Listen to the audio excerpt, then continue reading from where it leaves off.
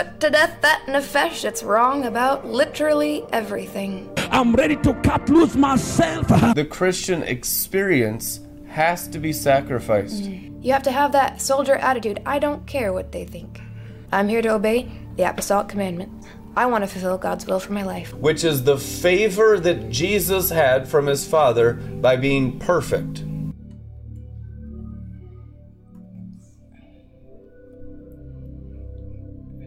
Praise God. Welcome, everybody. Thank you, Jesus. Welcome back to the cloud chariot. Wonderful day of confrontation with everything that needs to be obliterated in old heavens and old earth, and it's a glorious day for righteousness kicking wickedness in the face. That old scoffing, mocking, hideous face of the evil eye of Balaam saying, inwardly in my internal intelligence I'm cursing you. Oh, the evil eye shall perish, and all eyes shall see him, it is written. We think of that as something like an angel coming down from heaven. It's actually on the inside. It's the inner intelligence seeing him as the word washes you in living water. So every eye will gaze upon him. We always think, because the carnal mind is at war against the Holy Spirit revelation, that it's some external event like a flash of lightning in the sky. I tell you the truth. It's going to come like rain. It's going to come. Rain. Hosea says he comes like the rain. And it's not going to come with a big, huge event like you expect Armageddon and apocalypse of all the things of the works of demons and unbelief and the flesh and blood. It'll come like the word of God washing the inner man. Then their eyes shall look upon him. It is written. It's not going to be some external thing that magically something happens and now I feel peace. Oh, now things are running smoothly. I've finally broken through so things in the external realm can go smoothly for me so I can have external peace. That's not God's peace. Are you crazy? Are you demon-possessed with a religious spirit? Probably, but we're going to whack it out of you. Amen? Just I receive it. I receive it. Oh, thank you, Lord. Amen. What is the peace of Messiah? The peace of Messiah. Here's the thing about the peace of Messiah. Pride does not value his peace. It's a valuation system of the inner man. In your thoughts and your emotions, your feelings, your dwelling, your coming, and your going, it's all measurements of how much from moment to moment you value with a specific valuation. It's a measurement of your valuation of the Prince of Peace. He said, my peace I give to you. My peace I leave with you. Oh, yes. I do not give peace as the world gives peace. Different peace. Now, what does that mean? A lot of people can have peace. Let's say we go on a vacation. Now we can have some peace. And, peace and quiet. Have you seen a family fighting? And then the dad comes back and he says, you know what? We're going to Hawaii. Guess what? Whatever you were fighting about, it's gone. It's peace. It's perfect peace. Manifest peace. Praise God. Worldly peace. Praise God. Praise Hallelujah. God for the worldly peace. The kids are at the daycare. My girlfriend picked them up.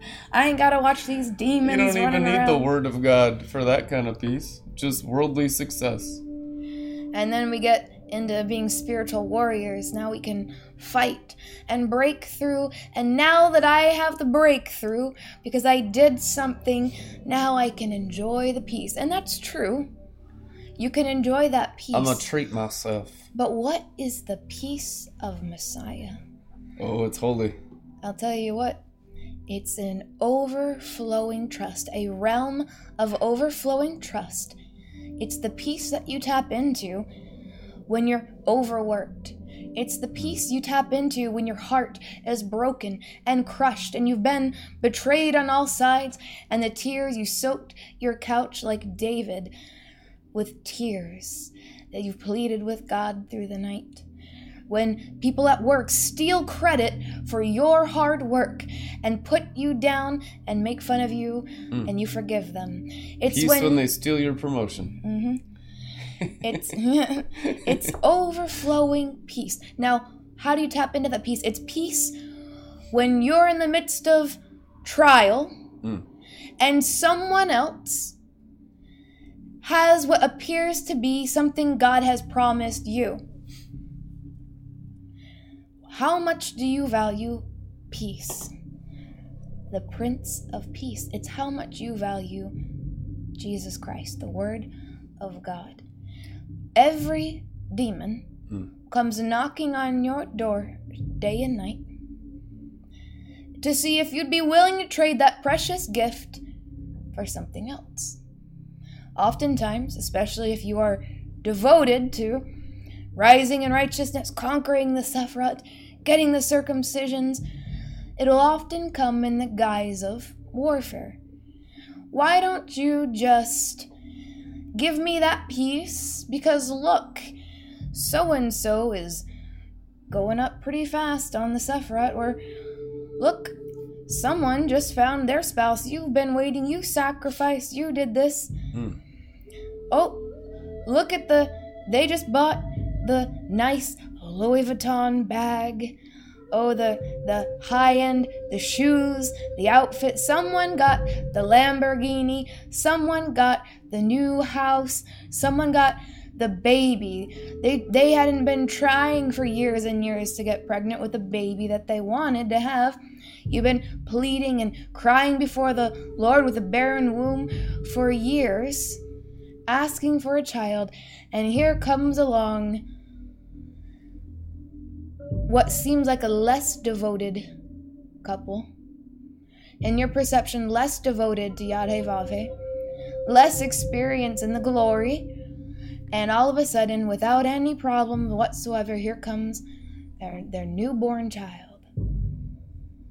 You know, some people don't care about these things, but every Nefesh grouping, every soul grouping has something that they care about. They're idols. And for some, it might be even your cosmic inheritance. Oh, things aren't going on my cosmic journey as I thought they would. What about my cosmic inheritance? What about the things God has promised me in the stars? Am I going to lose it? Is it going to go to someone else? Is someone going to go up and take it? Is God going to let that happen? Is God like the devils from my prior forms of charismatic glory Christianity? The answer is he's not.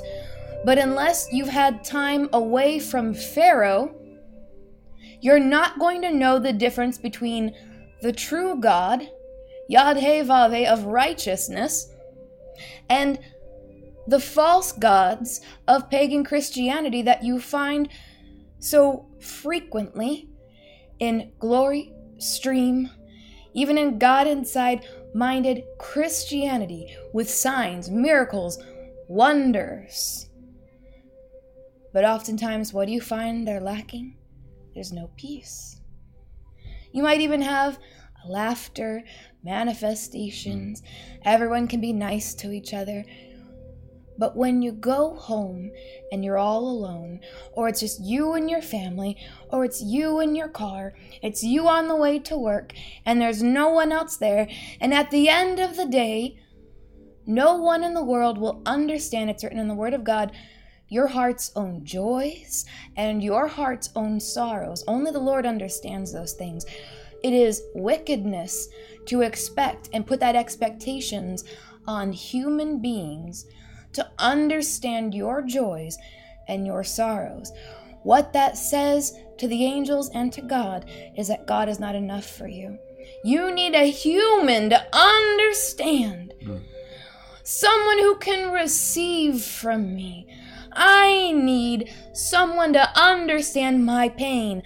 I need a human being to understand the depths of my joys. No one understands. Who can receive what I have to teach, what I have to give?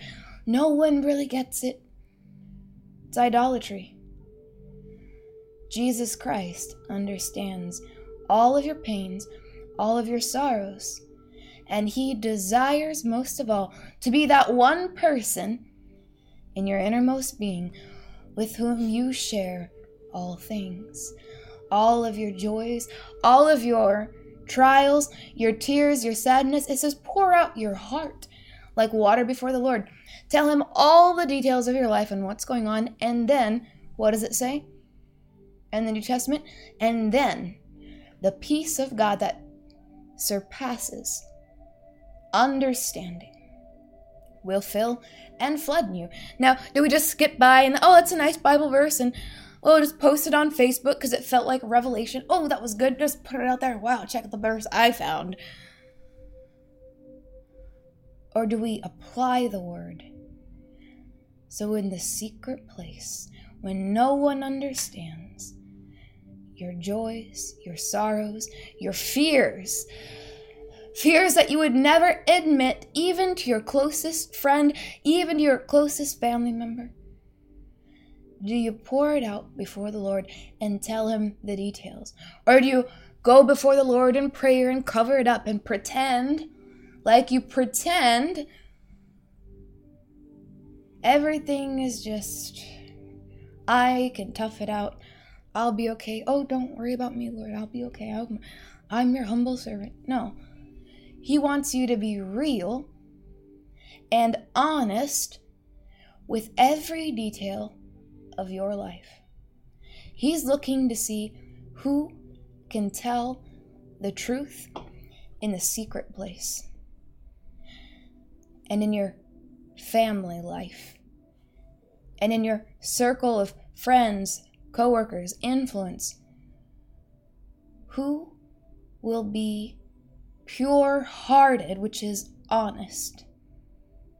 Doesn't mean naive and throw your pearls before swine. No. But bear your heart. When you bear your heart before the Lord, you open it up for a clean conscience. When you come in humility and honor and truthfulness where there's no guile in you. When you go in the secret place to pray, let there be no guile in you, because you have to understand, when you pray, whether it's for yourself or for others, for the kingdom, when you feel a certain way in your heart towards a brother and sister, or animosity that someone else got, something that God has already promised you that you haven't received yet. He sees it when you hold that in your heart against someone. It's not really that person. You are holding against that person, and he does weigh your heart for that. He counts that as witchcraft prayer.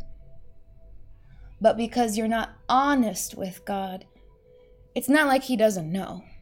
He knows beyond what you convinced your own self that your reasoning and your logic is for the way you behave, the things that you say, the choices that you make. Even if you lie to yourself to where you've already completely deceived yourself in that whole area. I'm clean. I had good intention. I bless them and I'm just trying. No. It's not a mystery to God. He knows. So if you're honest with him, even though it doesn't look good, even though it's a horrible sounding confession, I've found that he much prefers honesty when you speak with the Lord. Honesty and humility. It's not pretty what's going on. The curse of the fall of humanity is not pretty. But who will have a pure, humble heart and be honest, truthful, without guile before Yad-Heh Vav-Heh? And when you pour out all those details of your life and you confess in that way, such a peace will flood your heart, your mind. And it's not a peace that will transfer automatically to anybody else. That's your gift of peace. That's the oil of peace. It's the oil of peace. You pay a price for that peace. And it's nice, we get into the apostolic, we're shifting atmospheres and shifting the heavens, and that's all great, and that's fine. But I'm talking about your oil of peace that stays with you. That's a gift. If Jesus Christ, through your price that you pay in the secret place with him, in your everyday choices, and he gives you that gift, you spill out your life before him, you confess, you bring it to him, you allow him to crush that fruit and make oil of your olive tree. You have oil of peace. No matter what we do, we couldn't earn or deserve the peace of Messiah. It's a gift. But he gives that gift to the humble. So we humble ourselves. And even then, when he gives it to us, we must understand it's not the merit of our own doing. We could never earn it. It's not a wage. It's a gift. Peace is a gift. How much do you treasure that? When the next demon temptation comes to give away that precious oil of peace, what are you going to throw it out the window for? What irritation, external confrontation, do you value your own pride or opinion or ability to confront or whatever it is? What do you value more than the oil of intimacy with Christ, the oil of peace? Value that peace. Guard it.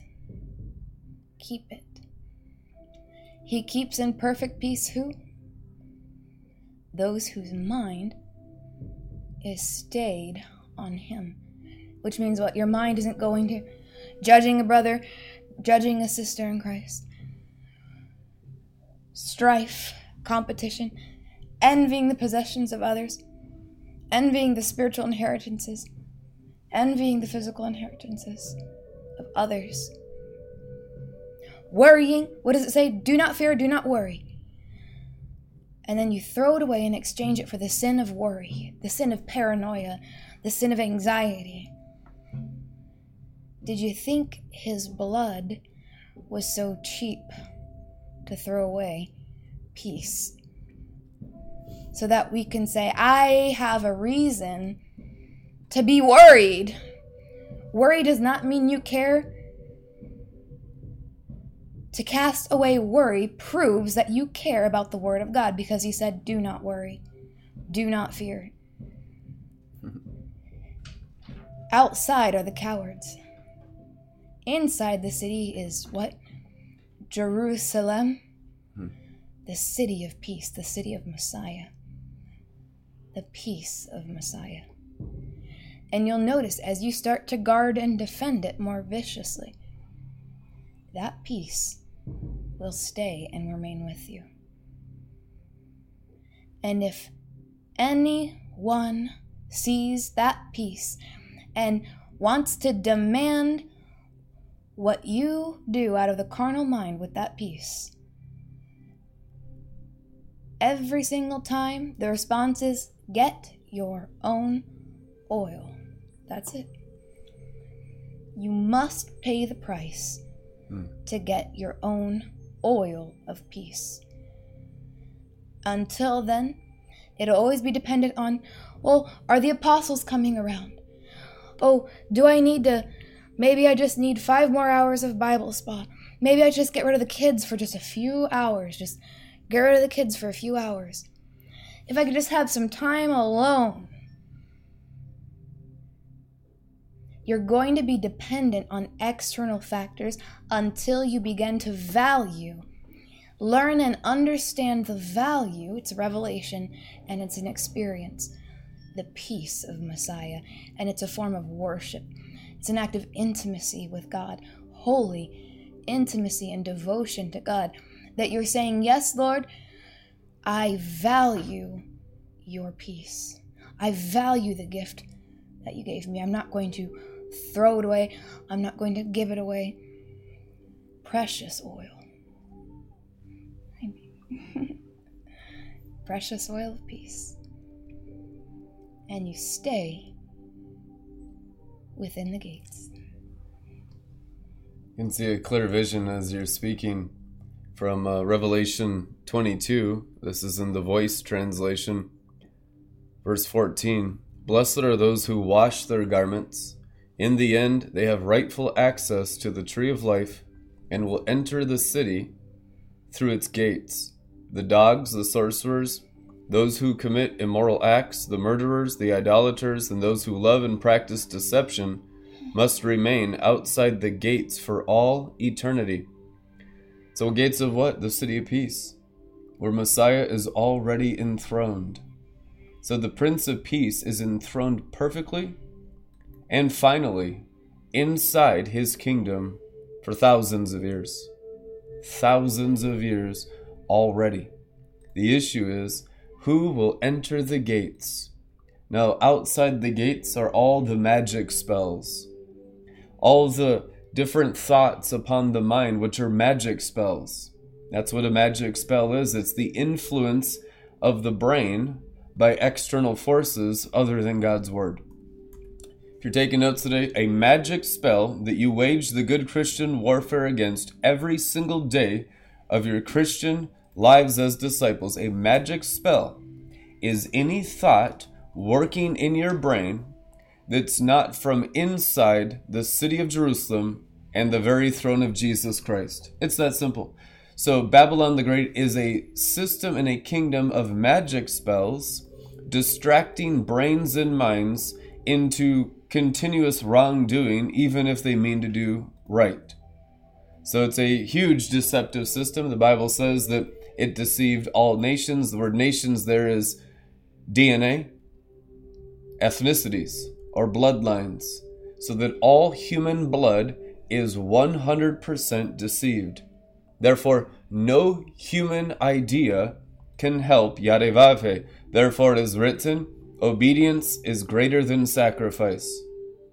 Since no human idea can help the kingdom or build the kingdom, you have to understand unclean outside the gates and clean inside the gates. Clean and unclean is not just an Old Testament concept of the Levitical priesthood of the Old Covenant. It is a new covenant reality. Jesus Christ said in the red letters, you are clean, apostles of my cleanliness, by the words that I've spoken over you. And he also washed their feet. So it was a invisible spiritual washing of the inner intelligence of the thought life. So there is no magic spells of the Pharisees. Beware the leaven of the Pharisees. What are the magic spells of religiosity that kindle as a curse upon the human brain? That your minds be pure from the magic arts, pure from all forms of godliness that are false, which is what Laban was, who augured before Yarevave, it is written, which is before Yarevave, a form of cleanliness, a form of godliness that denies the power thereof, or the power inside the kingdom. So it's not really serving God, it's self-servient. All religiosity is selfish of the fallen angels. Until you learn obedience, you've never actually done anything that's pleasing or helpful to God. So people have all these ideas from all these teachings of how they can help a ministry or help an apostle, help a prophet, help God, advance his kingdom, do all these things. But the only question is, were you caballed by a holy angel? If you were not caballed, instructed by an angel sent from God, like every prophet or person that received instruction from Genesis to Revelation, Mary is my favorite example of this. When Archangel Gabriel cabals her, instructs her, she says, yes and amen, be it unto me according to your word, which means she received the instruction, she received the Kabbalah. It's exactly what's written. And until you have that Kabbalah experience through apostles that are consecrated special messengers or prophets, which means inspired preachers, they also can channel the river of life that's the Kabbalah and the will of the Father into your minds, removing the magic arts. And if the magic arts and the magic spells of self-ideas and human ideas about God and pleasing God are not obliterated from you, you will spend all your Christian lives in deception, fighting against God's kingdom and fighting against God's sent ones. What does it mean to be sent? It means to be caballed. That's the word, to be instructed and sent from the presence of his throne. that an angel has spoken to this person. Therefore, if we fight against this person that an angel has spoken to, what does Acts chapter 5 say? Gamaliel, Pharisee, says, we will find ourselves fighting against Yarevave. Therefore, I instruct you to let these men go, or you might find yourselves fighting against Yarevave. Gamaliel. Isn't that something? God was speaking to me about Gamaliel today and all the Pharisees, and he actually came out with wisdom. He says, if this is God, we'll find ourselves fighting against God. But if this is human, if this is man's own constructed ideas, what does Gamaliel say? It will fail. It's exactly what Scripture says. It will fail. It'll be obliterated. So I counsel you to let these men go. That's what he says. But they flogged them instead. They didn't even heed the word of Gamaliel. They beat the apostles. In Acts chapter 5, it is written, then they let them go, instructing them, false Kabbalah, black Kabbalah, instructing them to no longer speak in the name of Jesus Christ, or they'll be arrested again. And what did the apostles say? What is it to us to obey man and not Yarevave? We will fear Yarevave and not man. And they let him go with a stern warning, it is written. Later on, they didn't let him go. Later on, they literally decapitated them. They killed and murdered James, and they crucified each and every one of them horribly in painful deaths. So you can tell the instruction of the enemy is the magic spell upon the mind. Upon those who bring that instruction are all the martyrdom blood of the prophets. It's written in Revelation. All the blood of the prophets is ascribed to that Kabbalah, to that instruction, to those magic spells of the influence of human beings. And it's not always the great big high level sorcerers doing the killing. If you've noticed, it's the dogs, the beastmen, the ones with 666 in their human thought life doing the murdering. I've witnessed entire denominations of Pentecostals doing the murdering of their father, the fallen angels. I've witnessed that in my lifetime. I've seen 100,000 members of one denomination caballed by one principality doing that principality's will because they're all caballed. That happened a couple years ago. We see 100,000 assemblies of God, men and women, caballed by the principality Jezebel, murdering and attacking Red Letter Ministries, this prophetic ministry. It was astonishing. I could not believe how caballed of the enemy human beings could get in the charismatic stuff. And they all speak in tongues. They all have zeal for missions. They all attend church on Sunday, and they find themselves fighting against Yarevave as an entire denomination. These things should not astonish you. The Bible told you this is exactly what would happen in the end times. Now, we are a remnant. We are a remnant that are obedient to the instructions of God the Father and the Lord Jesus Christ, of the angels that have been sent to us to instruct us in the message we have delivered to you. If you take our message, put it in your hearts, and purify your minds with this message, see that it will not produce the fruits of the Holy Spirit, and you will know them by their fruits. You will begin to see through eye salve. You'll begin to have peace that passes understanding, that's not based on outward circumstances, situations, or events, or even outward successes, but inward successes of the victories of the circumcisions of the heart and mind, and the purifications of your thought life and your inner intelligence, emanating the Shekinah of God's Word. The circumcisions alone of heart and mind. Not heart only, because the battlefield is in your mind. You need to be circumcised of mind, soul, which is your feelings and emotions, and your bones and marrow, which is your DNA. That's where your blood's produced in all of your human bones. So that blood will come over your doorpost of your forehead, and depending on the quality of what word is in that blood, for the blood of Abel speaks a certain word. Vengeance, vengeance, it cries vengeance. But the blood of Jesus Christ speaks a greater word, meaning all human blood is speaking. What are you listening to? Only one thing the Bible teaches: blood.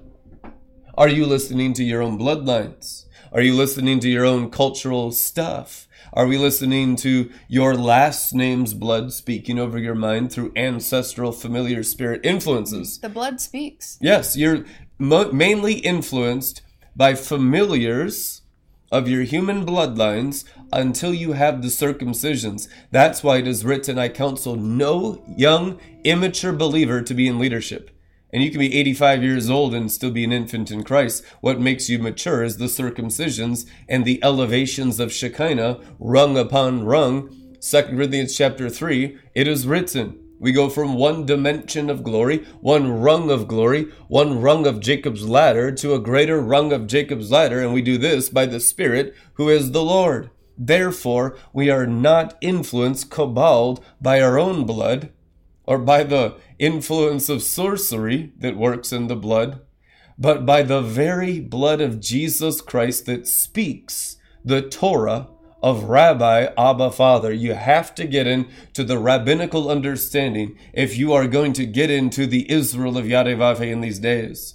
Why? Because it's the promised land of the book of the Revelation of Jesus Christ. It's the promised land.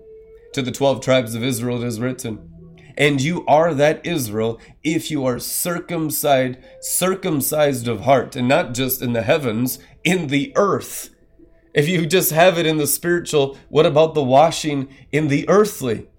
A lot of times when people get into bewitchment, they have the perfect intentions in the invisible realm, but then their natural realm is full of just curses. You have to be washed equally above and below. Do not forfeit the below to demons and to magic spells, because the below realm is equally important to the above realm.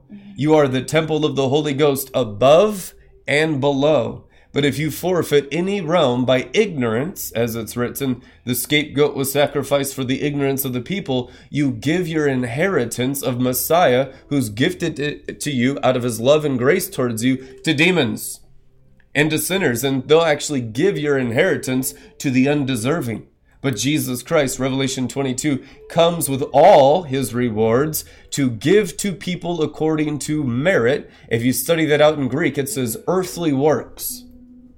Earthly works. Revelation 22, the last thing Jesus Christ said in the red letters, Revelation 22, I am coming with all my rewards with me to give to each one according to his merit, earthly works. I thought it's not about works, bro. Well, without works, your faith is dead, bro. But you have to understand what merit is. It's not human ideas. It's not what's convenient to you out of your natural DNA. That is sin.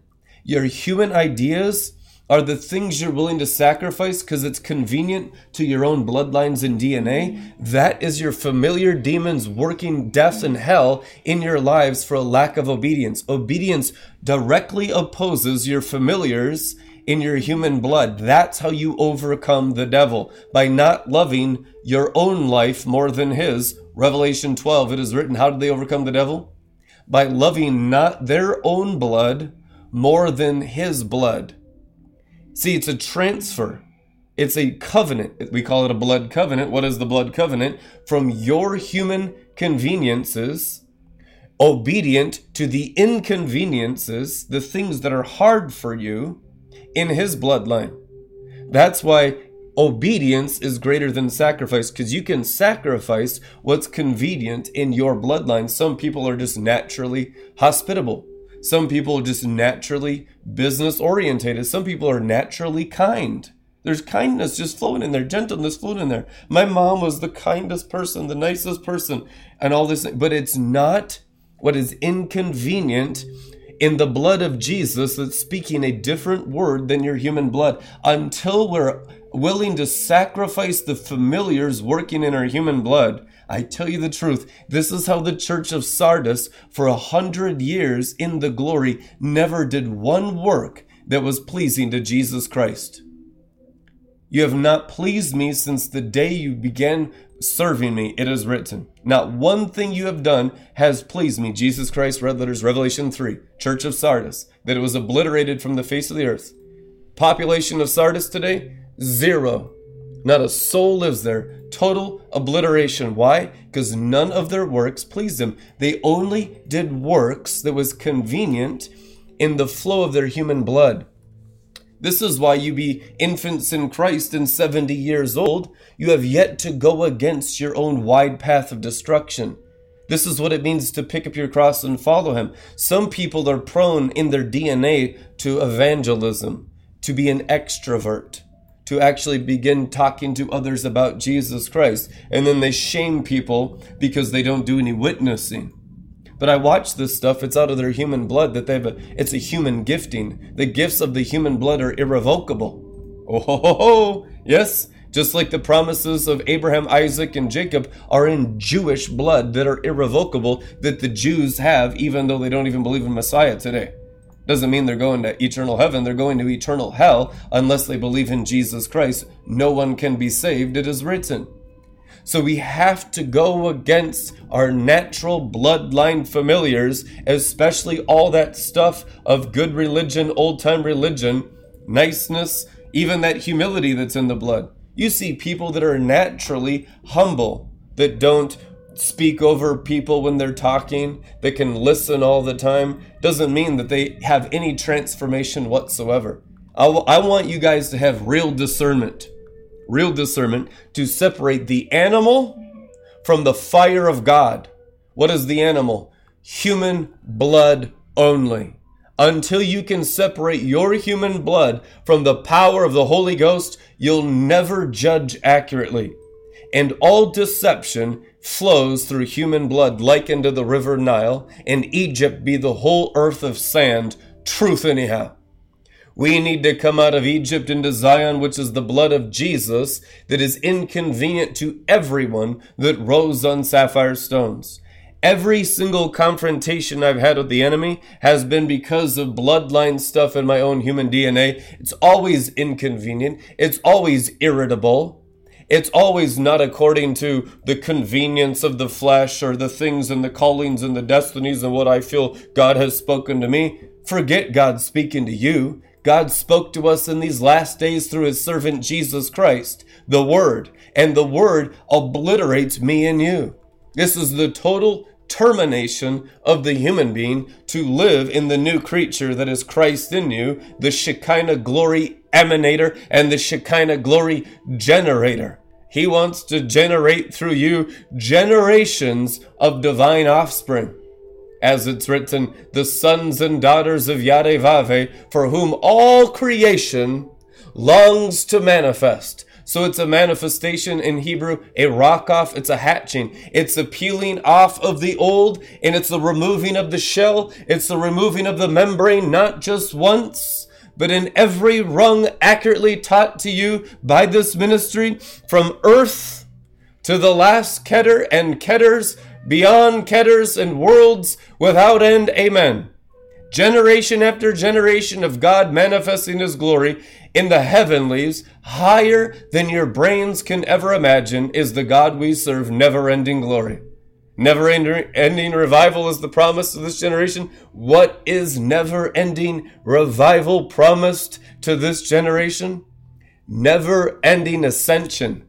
Truth anyhow. Never-ending, oh, I've arrived. Oh, I got it. I got it. You don't got it, buckwheat. You don't got it.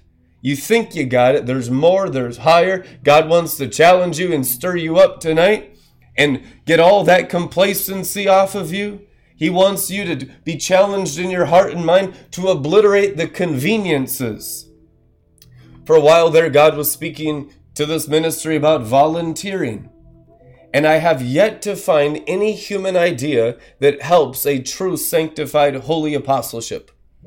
I've yet to see a person who has the blood of Jesus not over their mind bring anything helpful. That's why these people that are still young in Christ are commanded to only bring offerings to those who have the blood of Jesus controlling their very brains. And their thought life is not just magic spells of human blood continuously speaking stuff into their minds, good ideas. An unrenewed mind, what does the Bible say? Romans 8, constantly wars against the Holy Spirit. How do we have the same Holy Spirit mind in one cosmic body of Christ? By the sword of the Word of God, getting all of us human beings circumcised from earth up the entire stairway of Jacob's ladder. Amen? And when you're circumcised, guess whose thoughts you have? Well, my thoughts are higher than your thoughts. That means they're up high, it is written. My ways are higher than your ways. That means his ways are up high, it is written. So what is to be low in thoughts and low in ways? Simply earthly, unspiritual, demoniacal, under magic spells in the valley of the shadow of death, with all kinds of dust and snakes hanging off our heads, thinking we've heard from God. So Gamaliel says in Acts chapter 5, if they have heard from God and it's not just snakes and dust covering their heads, we'll be fighting a higher thing than we can imagine right now. This Pharisee, as screwed up as he was, and he was the instructor of Saul of Tarsus, who murdered Stephen with the glowing face. You heard of him, Apostle Paul. Well, his teacher was Gamaliel. It was that same Gamaliel in Acts chapter 5 says, let these men go. Maybe they've been caballed by Yadevave and the angel of Yadevave. That's what he said. Guarantee you they ain't speaking in New Testament Greek in the Sanhedrin. They're speaking in Hebrew, buckwheat. Amen? The same Hebrew that created the heavens and the earth, but the Hebrew that was twisted into a religion that rejected John the Baptist, making straight the way of the Lord. Not all Jews rejected it, but the Bible says, and to this very day, their hearts are hardened and a veil remains over them when they hear the teaching and the preaching of the Old Testament words. 2 Corinthians chapter 3. So we are called as apostles of the Lamb and that blood to remove that veil, which means to fulfill Torah with Messiah.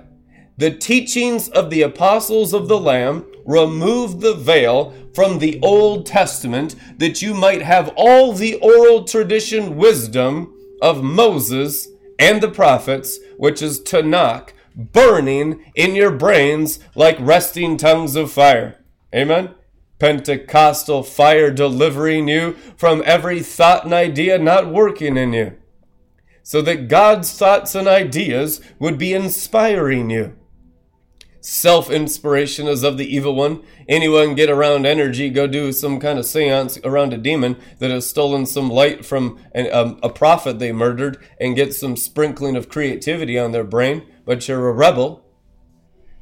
Just because you have light doesn't mean you're right standing with God. What's right standing with God? Citizenship in the heavenly city. If you're living inside the heavenly Jerusalem, accountable to the 24 elders, accountable to those sanctified, for I brought my message up to those who were apostles before me, it is written, and they added not one single thing to my message. Paul, even though he was a great chief apostle of the Lamb, brought his entire gospel and presented it to James, John, Peter, and all the apostles in Jerusalem for correction if need be. In total humility. Isn't that awesome? I love it. Because Messiah speaks through the apostles of the Lamb. How is God speaking in these days?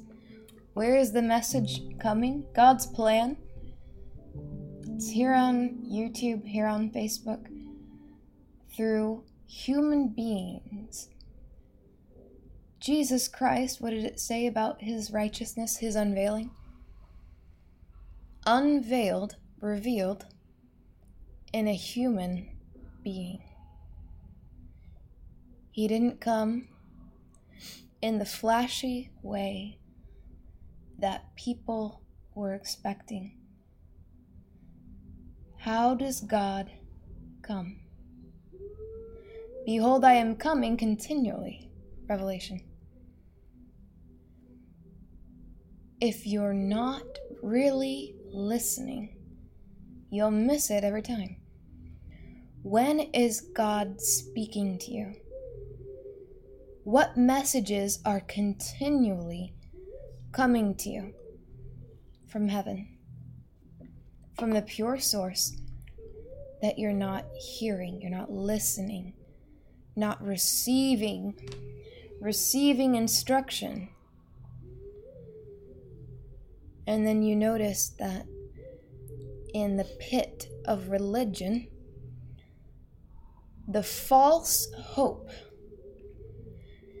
is maybe if I just continue to just wait then maybe magically some clarity will come, and I'll just continue to be a faithful disciple of Jesus.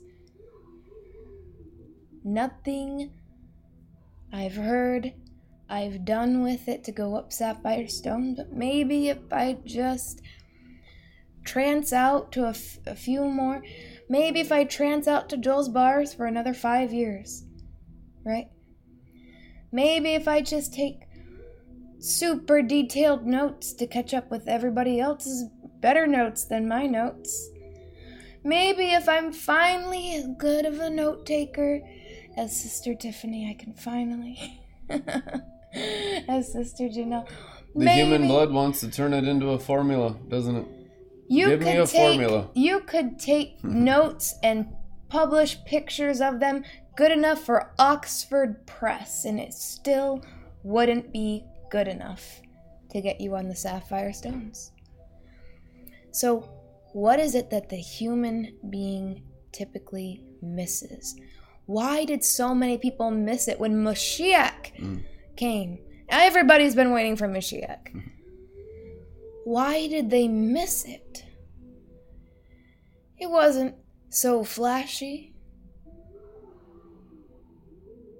It was a person. Jesus Christ came in the flesh. He's still coming through the flesh. Yeah. He said, let me send messengers. They kill the messengers, and then eventually he says, let me send my son. And they murdered him too. It's that spirit of murdering the prophets. That's the spirit of Jezebel. That's religion. Which means we honor them when they're dead, right? He said you build the monuments that your fathers killed them, but you honor them. Okay, yeah. You know, all the prophets, when they were controversial in the 80s movement, right? Controversy, murder. Oh, yeah. Now honored until they're almost dead. Or everyone can accept what they've already taught because it's not the next new thing. God's doing a new thing. Oh, God's doing a new thing. It's always higher. Always higher. So why are you going to just wait? It's the wickedness of the fallen flesh nature. To say, I'm just going to wait until it's a little more mainstream and more people can accept it. Wickedness. And if you notice, the religious leaders of Jesus' time, they didn't know. There was a tiny bit of intelligence there when Gamaliel said, well, maybe they were caballed by an angel. We don't want to, maybe it was God. They didn't know. It's wickedness when you don't know. Amen. It's wicked. What do you mean? Oh, well, well, when Jesus said to a few people, he said, come follow me. They followed him. Why is that? Their hearts were positioned before God. No explanation. No promises of external comforts. In fact, he only promised them persecution. It's red letters. We come today and it's like we won't sign up for anything unless it's convenient to my own human blood and my human ideas.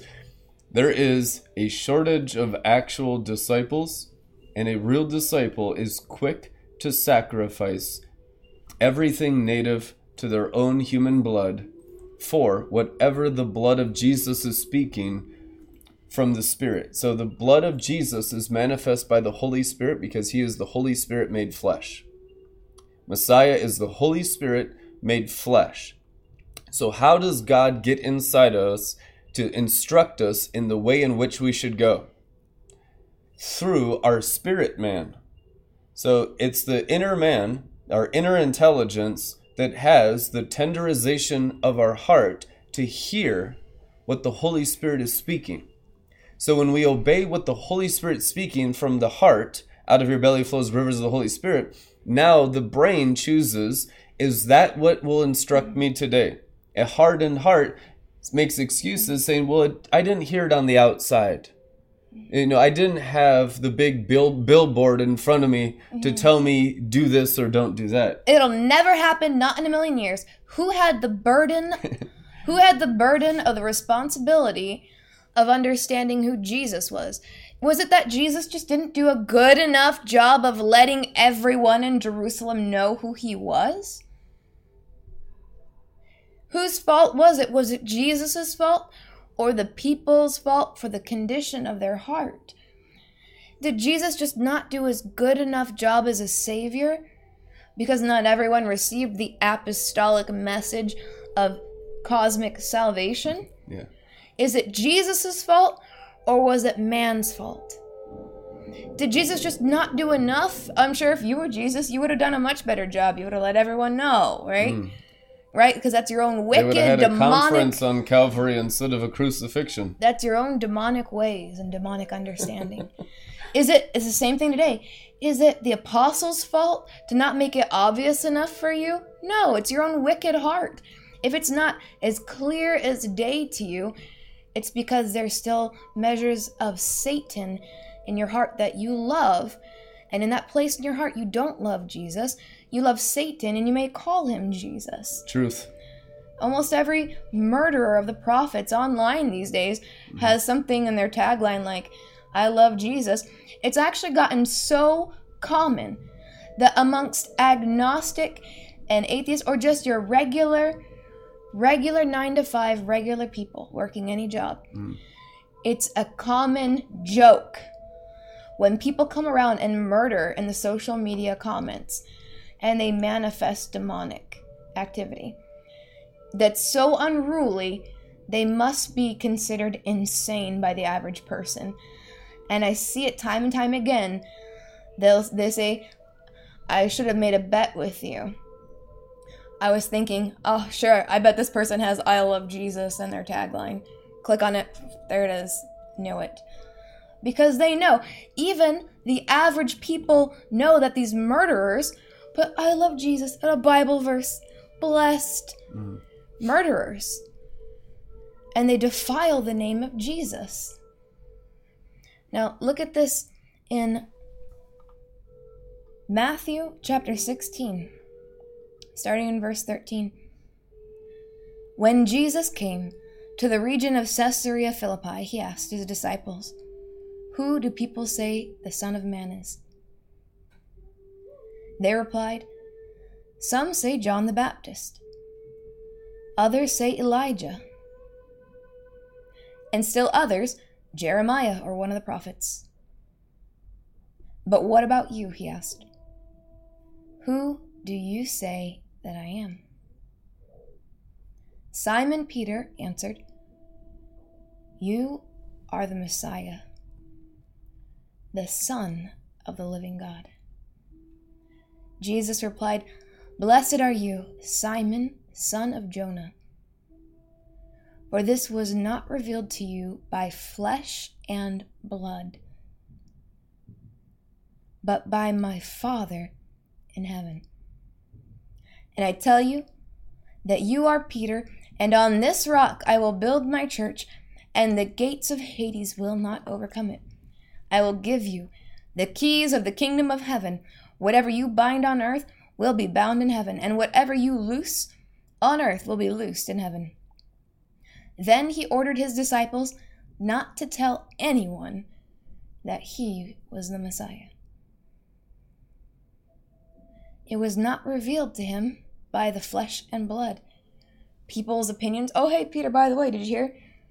It wasn't his own reasoning, his own flesh and blood in his own body, but the Father.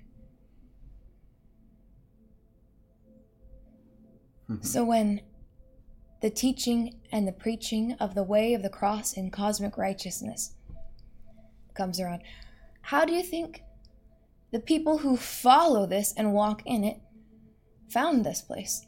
How do you think we all gathered here together? Just chance? Every wind and wave of doctrine just blew you over here and now we're over here? No.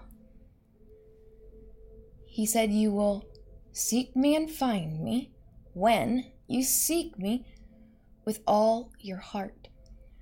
Now, those people who begin to walk into righteousness or make progress in circumcision, they all have this in common. They desired to know God more. And they sacrificed something of themselves to want to walk closer to God. They asked for it. And then their holy angels assigned to them led them through various choices, places to be, job positions, finding, searching online, Bible verses, highlights, however they brought them. They all have the same testimony. They were brought by the leading of the Holy Spirit and the holy angels. Why? Because their heart was already positioned. And then you have another group of people that comes around. You have people who would find this ministry because they were led by demons. Demons, they were sent by Satan.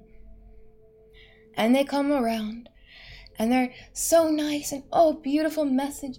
Maybe they tithe or they come around, they just want to have the fellowship and the time. And just, it's all wonderful. Thank you so much.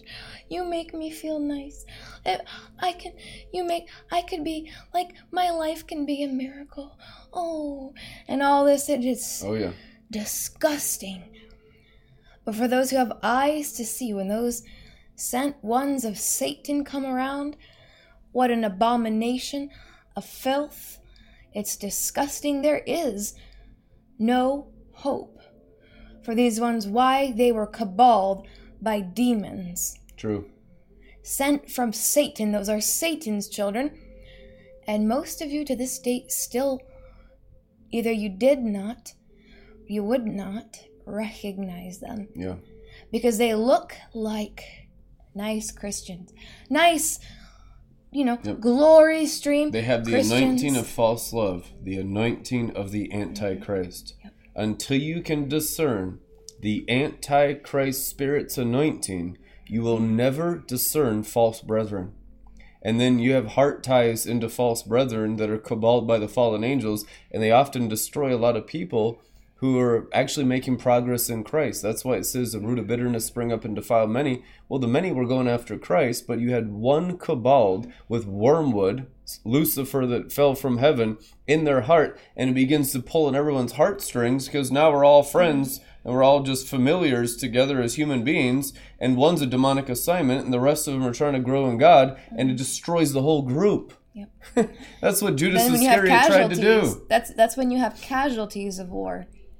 Because there are some that get destroyed when the kingdom has wicked advisors or wicked company, right? There cannot be a kingdom of righteousness and holiness established. It's written, I believe, in the book of Proverbs or Psalms, until they're routed out, because it corrupts, right? It corrupts. It's the bad seed, the wicked seed. Now, sometimes you'll have those situations, it tears wheat, they grow up together, and then later on, all right, well, it's about darnell harvesting time right now.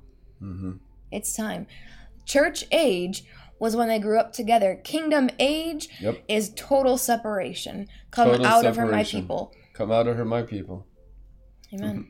The judgment fire of Torah is getting so severe that no one can hide behind Antichrist's anointing of false love anymore and pretend to be charismatic Christians and right standing with Jesus Christ. You're rebels and you're liars, and your anointing is witchcraft of the Antichrist. You're commanded by heaven to come to the gates and learn righteousness from the 12 names of the apostles and the 12 names of Israel. And the gates will actually wash you and cleanse you with apostolic and prophetic teaching that you know nothing of. And most of that you've rejected and called, questionable doctrine or fringe doctrine or even doctrines of demons in your blasphemies. Because outside the gates are all the magic arts of the blasphemers. Who are blasphemers? Fallen angels. The instructions of fallen angels are outside the city gates. Upon how many of them? The Bible says 100% of every human being is instructed by demons until they're sanctified. What does it mean to be sanctified? Later on, glorified. Romans 8. Sanctified means the washing of the water of the word, which means all the human being is obliterated on the inside and outside. So the outside's controlled equally by the Holy Spirit, just like the inside. That's a disciple. What's a disciple? A disciplined one, disciplined of who? The Holy Spirit's teaching. I will send another comforter, the Paraclete, the one called alongside to help, and he will lead you into all truth. He will testify of me, and he will teach you what I have told of him. Therefore, the Spirit of God will teach you Torah. Through every word from your consecrated messengers, it is not a human message. It is not a human idea. You must understand the kingdom of the Messiah and all the holy angels that are constantly speaking in the mighty river of life. And then get into radical obedience and let everything else speaking and drawing from your life be circumcised off of you. You must have a total yieldedness to what heaven is saying and doing every day. Listen, even if one day the Bible says if we turn back and forget him, we're not worthy of him. If you have a bad day, listen, you need to go to Torah immediately. This is not a time where you think, well, I can just take time off from pressing into God and do something else. You might never come back. Do you understand that? You might never come back if you harden your hearts and get into distractions and human things and all kinds of stuff the demons are doing. You might be caught in that web of lies and distractions for the rest of your life. So many people that were lukewarm, thinking that they could do partially a human thing and partially a divine thing, are just obliterated.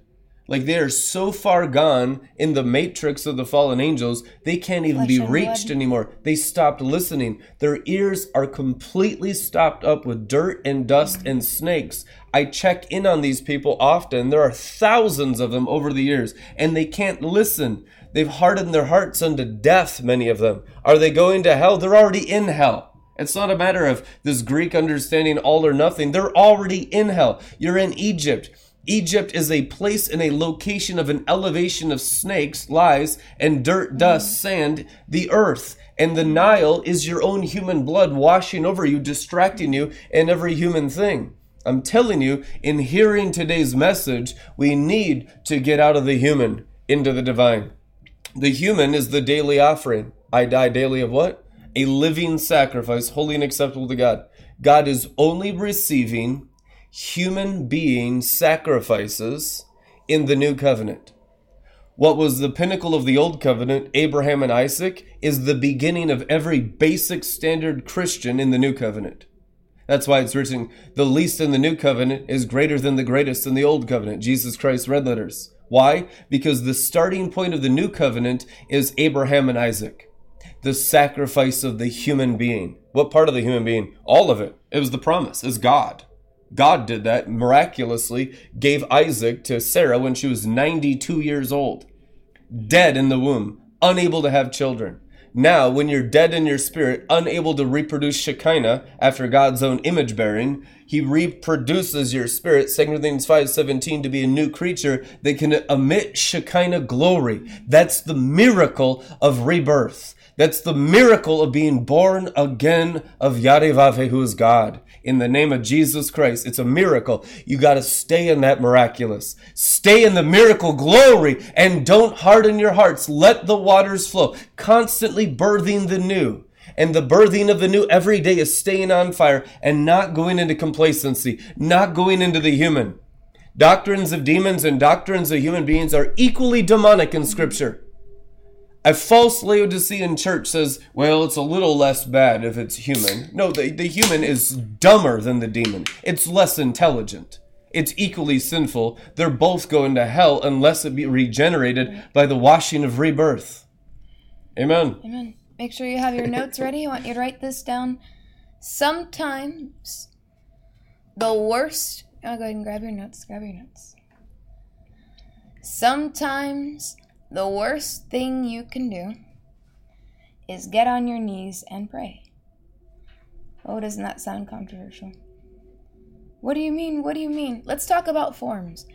Let's talk about demonic usage of forms. It's like saying I'm sorry instead of I'm sorry. So you're just Canadian crucifying at that the heart. point. I'm sorry. Dude, just get the circumcision. The circumcision tells the angelic realm of the Messianic kingdom you're serious. Everything else is just false repentance. This is kind of lighten up a little bit. They actually have a law passed in Canada. If you have a vehicle accident, the admittance of guilt. You can't admit guilt. People say at the scene of an accident, like a car or an altercation, you must be careful not to admit guilt, confession of guilt. But it's so common for people to say, I'm sorry in Canada. They had to pass a law that says someone saying, oh, I'm sorry, is not a legal admission of guilt in Canada, just because it's cultural. That's how thick the anointing of the Antichrist is in Canada. That's how thick the Antichrist anointing of false love is in Canada. Understand that. Yep. So, what do I mean by sometimes the worst thing you can do is get on your knees and pray? What spirit is prompting you to that form? Does that mean, oh no, I gotta worry every time I feel like getting on my knees and praying, but that's what I do? It's important. What spirit are you worshiping? Well, I'm worshiping Jesus. We've already established that the majority in today's day and age of Jesus worship is demon worship. Truth in here.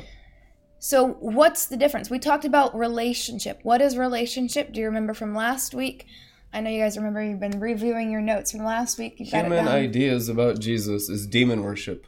Connection. Establishing a connection is a relationship. So we talked about emotional connection. We talked about cutting those emotional soul ties so there's no idolatry of relationships or that, emotional fornication of the invisible man. We already covered that.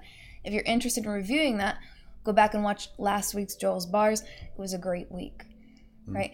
But looking at the form, when you're in prayer, what spirit are you connecting to? When you're connecting to Jesus Christ, the connection is through Shekinah. That's it. Unless you're connecting, just like we talked about, you plug in a light socket, the light comes on because the electrical current is connected. If there's a break in the current, the light bulb does not come on. There is no relationship. There is no power. There is no connection. Yeah, or is the emitting of Shekinah? Or is the connection? The only way to have relationship with Jesus, which means to be connected to him, is through the Shekinah glory. Connected through Shekinah.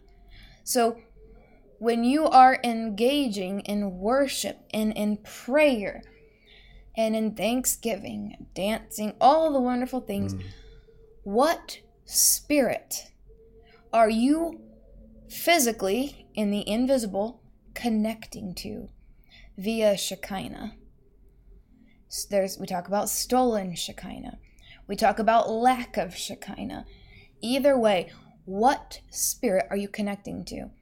Now, if it's misuse of Shekinah, you're basically reverting back to original sin of stealing Shekinah and using it for selfish motives because you feel like being religious and praying because there's something you want and you don't have it because you ask for it, or if you go on your knees to pray and ask for it, you don't get it because you're praying to a demon. He said you ask and you have not because why? You ask with wrong motives, the intention of your heart. If you're at the altar of prayer, right, the altar is prayer now. We're not at an altar killing lambs and goats physically. It's, 2023. Well, at least make the jump from Old Testament to New Testament before we're going cosmic eternal covenant. The Amen? altar of wisdom. So when you go to make your prayer at the altar, if you have something against a brother or sister in your heart, even though you don't want to admit it, doesn't matter, God knows. Stop being a liar before Yad-Heh-Vav-Heh, right? Don't augur before Yad-Heh-Vav-Heh. Yep. The bird, the bird lying sacrifice. before his throne, totally. Right, I have a pigeon on the altar, I have a dove on the altar. But still in human blood, lying. Yep. So, leave your prayer at the altar and make things right. Change your heart. Get off your knees to pray, for something that's actually inherently wicked, and you think it's righteous. That's very common. Yeah. Flesh and blood. This is an important theme for you to understand tonight. Jesus said to Simon Peter, when he said, "You are the Messiah, the Son of the living God," Jesus replied, "Blessed are you, Simon, son of Jonah, for this was not revealed to you by flesh and blood, but by my Father in heaven." When it's your own discernment, your own feelings, very strong emotion. I just know. What do you mean? When I just know. That's your flesh and blood. Yeah. Was it a holy angel? Or I feel like God was leading me. No, that's your own ruah. That's your emotion. That's not God. You mistake it for the Holy Spirit because that ruah that you're experiencing, you received your own ruah at the same time you're baptized in the Ruach Mystery HaKodesh. Babylon. Which means this is human beings' imagination under human blood, under all fallen angel inspiration. That's Mystery Babylon. And what's the evidence of that? Confusion, right? Confusion, which means what? I don't know what rung I'm on. Right. I don't know what my next step of ascension is. No instruction. No instruction. Maybe I'm just trusting that eventually it'll come. No, it's not going to come. If you continue, they're mad now. All right, somebody got wandering around in the sands of earth, trying to be good. Yep. You have to understand that kind of witchcraft prayer can't reach ninth world. It's not possible. It's total oppression of Egypt, and you put yourself there by wandering. Yeah. You choose to wander. It's not going to happen. When you begin to get instructed by the Zaddik and the righteous one of your generation, there's no more wandering. The issue is the pride is so horrendous and the lust is so horrendous. The idolatry of self is so horrendous out there in the nation's bloodlines, so filled with magic spells. Following and obeying the Zaddik is the hardest thing for this Laodicean church of America to do. It is. If you didn't have the maturity of birds, beasts, and reptiles flowing through all human blood like you do now, 2,000 years ago, they didn't really have this level of sorcery. They could just follow Jesus and their blood just began to burn with his flesh. Now you have 2,000 years of false Christianity buried under human blood. So it's not like you just start brand new like they did 2,000 years ago. It's the beginning of the church. It's the book of Acts. You're not in the book of Acts. You're in the book of Babylon the Great. You're all coming out of Babylon the Great according to the magic spells of birds, beasts, and reptiles in all the bloodlines of all nations. And that is reality. Welcome to the Matrix. And now let's expose it in our own flesh and blood instead of others, in you and me, and deal with it with the New Testament, New Covenant tools. Then you will awaken, then you'll be delivered, and then you'll be healed. Amen. Yep. So the evidence that it's flesh and blood and witchcraft is there's confusion. You don't know. You're not hearing instruction. Maybe you're listening to the messages, but it's not making sense. Does that mean Jesus Christ, when he gave us this message, didn't make sense? Does this mean that it only made sense to a few because maybe we're just not teaching clear enough? Right? Does that mean that even though this teaching is enough to produce, or almost producing a second Rose soul, and 6 people on the Sephiroth. Yeah. Where's the issue?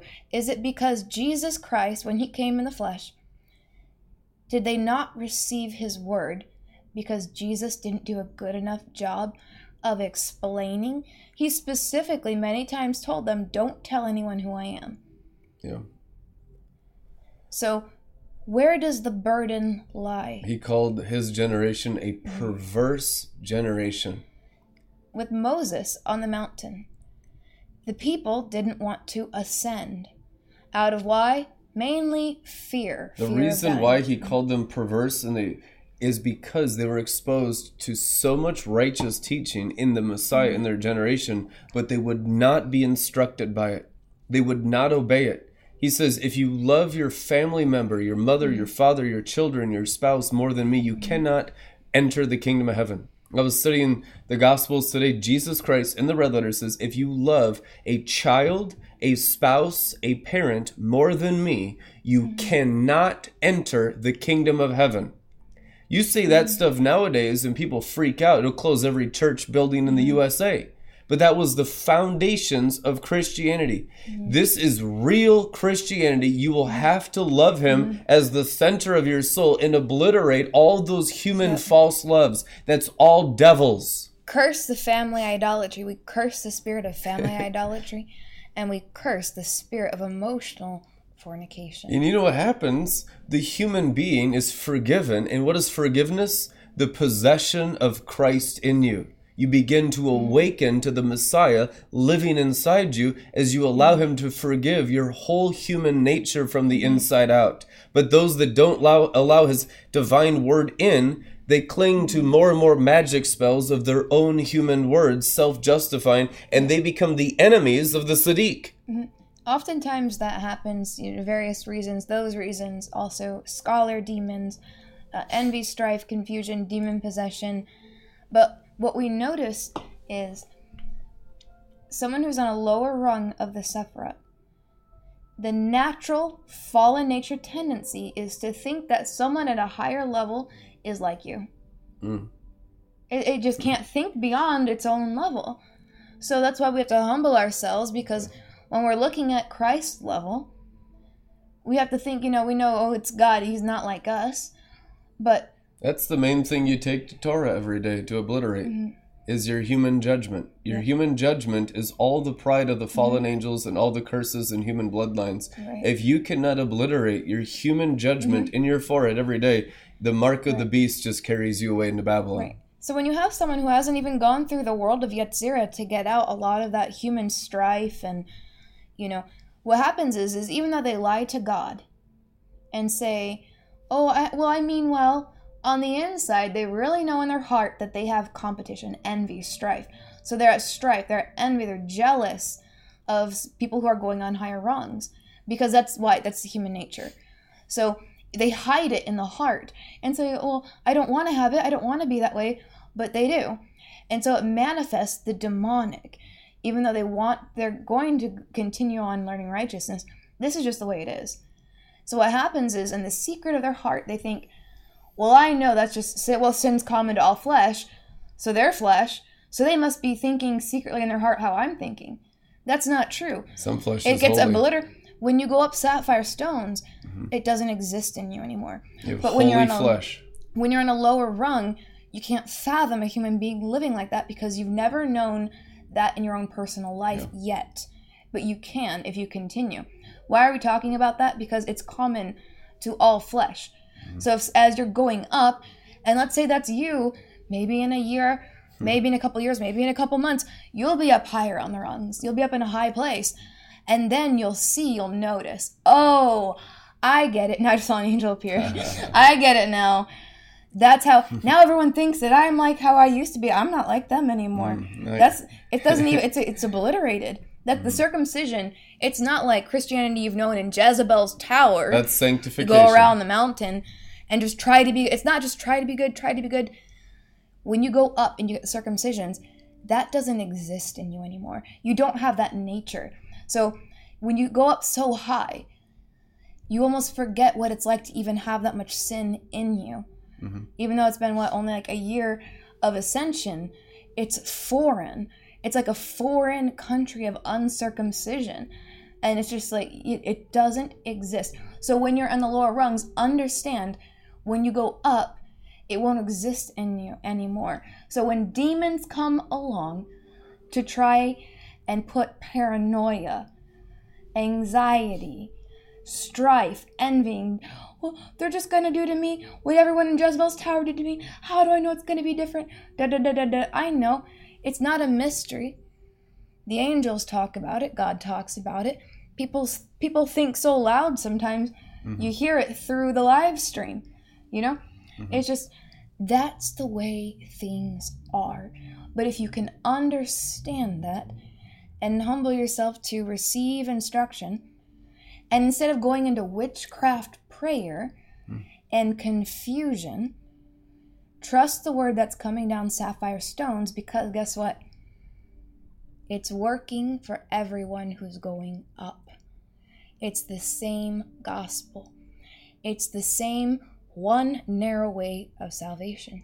I'll tell you a mystery. The wrath of the Lamb is the blood of Jesus, the Torah of God the Father, obliterating all the other words of other bloodlines speaking over your brains. Okay, let me just break this down. This is critical. What is the wrath of the Lamb? It is simply the word of the Father canceling out and taking over all human blood that's speaking different words. And a lot of them are Christian words, Jewish words, Muslim words, Buddhist words. And we want to say, well, my Christian blood is speaking better word. No, you're a liar like a Buddhist. It's just based on human blood. It ain't even Christianity. You're the most deceived people in the whole universe. It's Christian demons. It's Christian demons.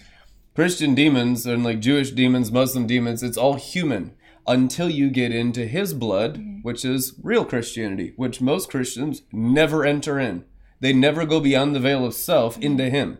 So they just sit there in their own blood with all kinds of judgmental, self-righteous opinions about everything. You're a demon, and you're a servant of demons. Obliterate your human nature. The wrath of the Lamb, which is God's real blood, God's real DNA, is poured out on human blood. This is what the teaching of righteousness is.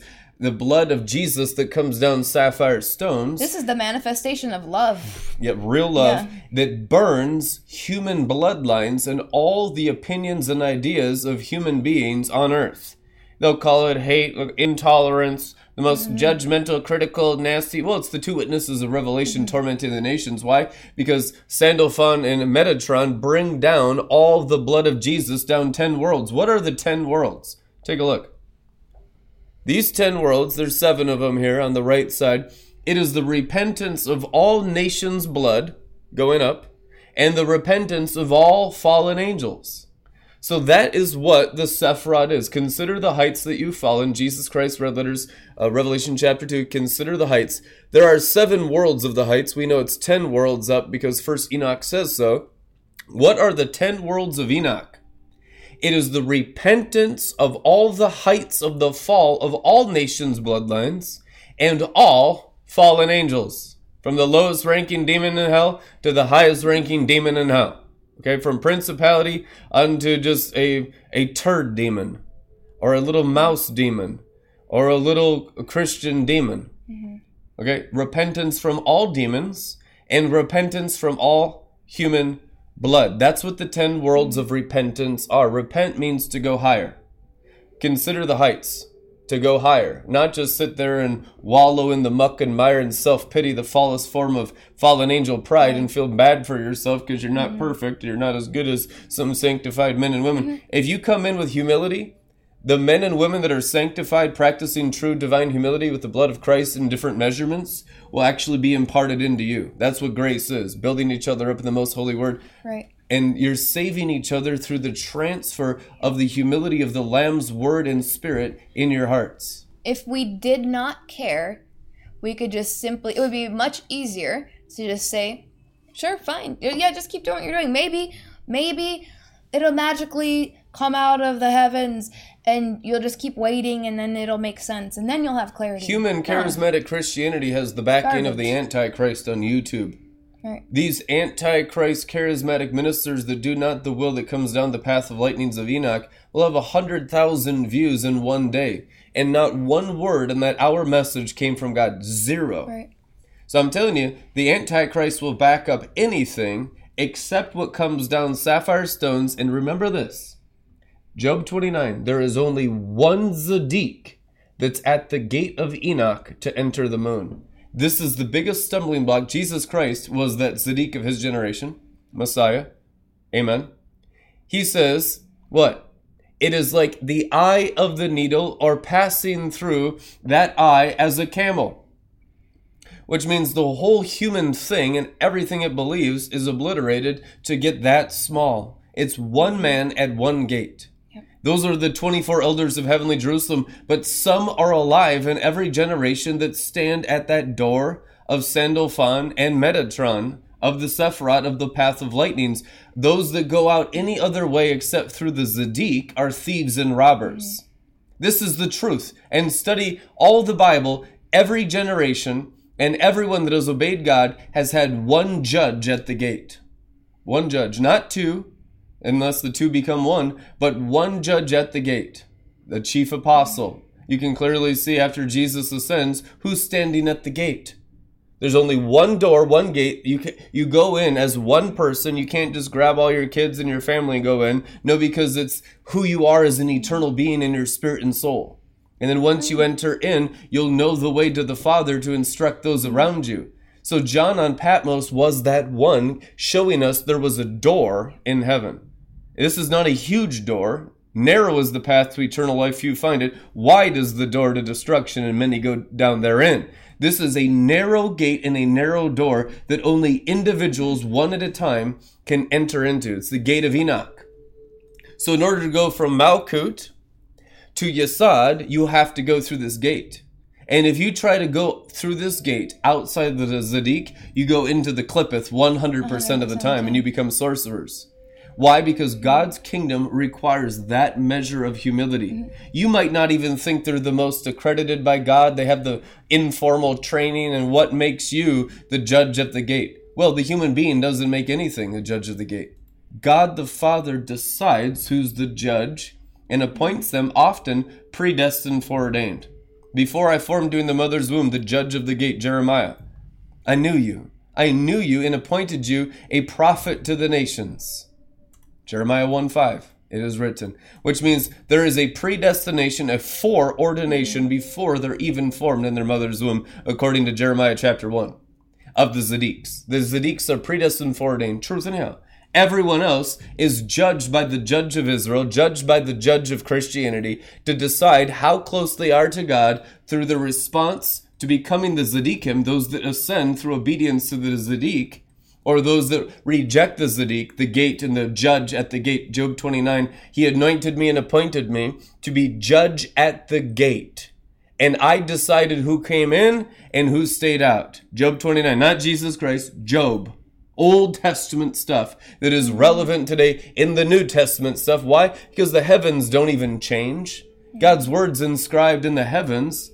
We're down here under the sun and our cultures change. We want to pour all that on God. It's the same sun, moon, and stars as it was thousands of years ago. You know what's going to change? Your whole humility and approach to that ancient path. Restore the ancient path. It's the Sephiroth. What's the ancient path? Tell everybody in IHOP. They say, restore the ancient path. Mike Bickle, IHOP. Here's your ancient path, Mike Bickle. Show this to everyone at IHOP and watch them weep and gnash their teeth and say, oh, Kabbalah is sorcery, Kabbalah is sorcery. No. And they're caballed by demons. They're caballed by demons. That's sorcery. The magic spells outside the gates of rejecting the Zaddik that opens up Enoch's door is Kabbalah. Right. That's the black Kabbalah is what they're accusing us of, but this is righteousness. This is actual righteousness. After the foundations, which means sanctifications of the earthly, Hebrews chapter 6, we'll move on into the advanced training in righteousness, Amplified Classic, Hebrews 6, if Yadevavhe permits. So what's the permit of Yadevavhe beyond earthly Christianity of all the things of God on earth? Which is baptisms, laying on of hands, the resurrection of the dead, so on and so forth. Elementary, that's called. The foundations of the earth. Okay? Then we go into advanced righteousness if Yadevavhe permits. What is the permit of Yadevavhe? The Zaddik, the judge at the gate. I tell you the truth. And it doesn't mean it's human being.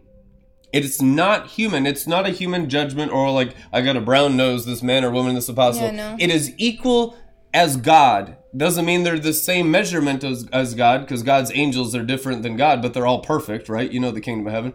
But this man and woman, this righteous one, this Zaddik, has a measurement of Yadevavhe's soul in their human flesh, underneath the skins that he wrapped Adam and Eve in after they fell from the Garden of Eden. So he's working inside the brown humility skins of the human being. But inside, it's actually Yadevavhe and Messiah and the Holy Spirit, all the Trinity, the Godhead. Colossians 2:10, you are filled with the Godhead, made full. It is written. So it's like the same God that made heaven and earth dwelling inside human skins. So when you approach and deal with that measurement of Yarevave, your reaction to the living God in a measurement. Now, Peter is a great demonstration in the book of Acts. You had people in a lukewarm spirit, in a covetous spirit, in a poverty and a religious antichrist spirit coming before Peter, and Peter was so filled with Yarevave that he said, you have not lied to man, but to Yad-He-Vav-He, God. In Acts, it is written. And when they heard that and realized that God was in this man's body, what does it say? They dropped dead. Oh, yeah. And don't think that it hasn't happened in Red Letter Ministries just because no one dropped dead yet in the Joel's bar have. physically. They've dropped dead. They've dropped dead. They've died. We've seen a lot of deaths. There was... Cheers. Based on a physical proximity, too, there was a grievance, a deep grievance of certain people against what God was doing in this ministry.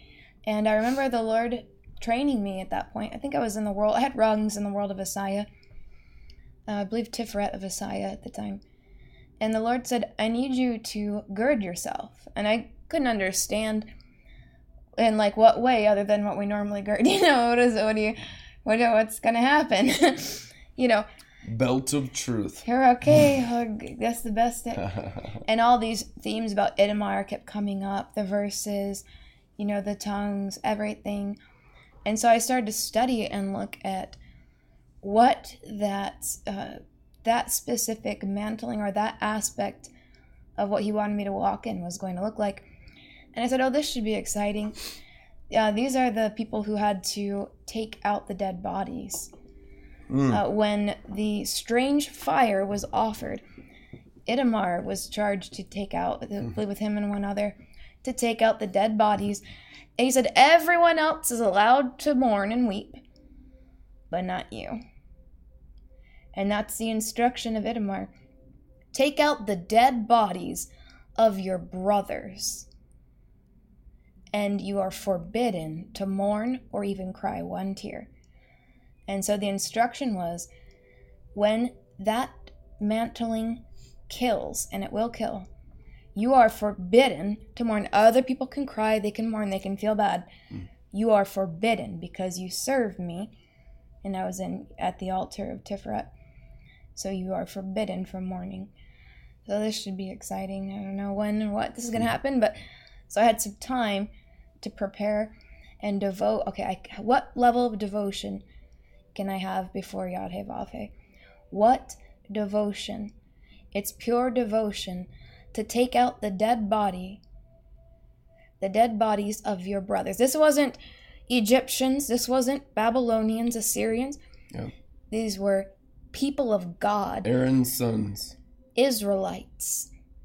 In the temple. People who knew the holy place. They knew the altar, the incense. They were familiar. Like yep. Can you carry out the dead bodies and not shed one tear? Yeah. And that's not the antithesis of love. That's devotion to God. That's pure devotion to God. That's a lot of circumcision from false love. Evidence the Antichrist of 19's not on you, buckwheat. Right. And I was successful in rolling them not up in shedding the carpet and just throwing them in the one alley. tear. I remember I traveled, and when I came in physical proximity in that region, I remember the confrontation, and I said, I think something is about to die. And so, of course, I get out the handy-dandy Google Translate my tongues, and it confirmed the death, and something that's never happened before or after. Blood red, similar to the color you're wearing now, physically filled up my phone screen to a measurement of blood on that exact word. God turned them into squirrel food. And they died. And I remember everyone close to me mourned. They were upset. Some even cried. But I remembered the devotion to the Lord, and he had told me, you are forbidden to shed one tear and you will not mourn. You will not even feel that emotion. And so when you have that rigid righteousness before you, and I'd been seeing Uriel, that stone, you look like a stone cold killer. What? No compassion? But we knew them and da-da-da. Stone cold righteousness.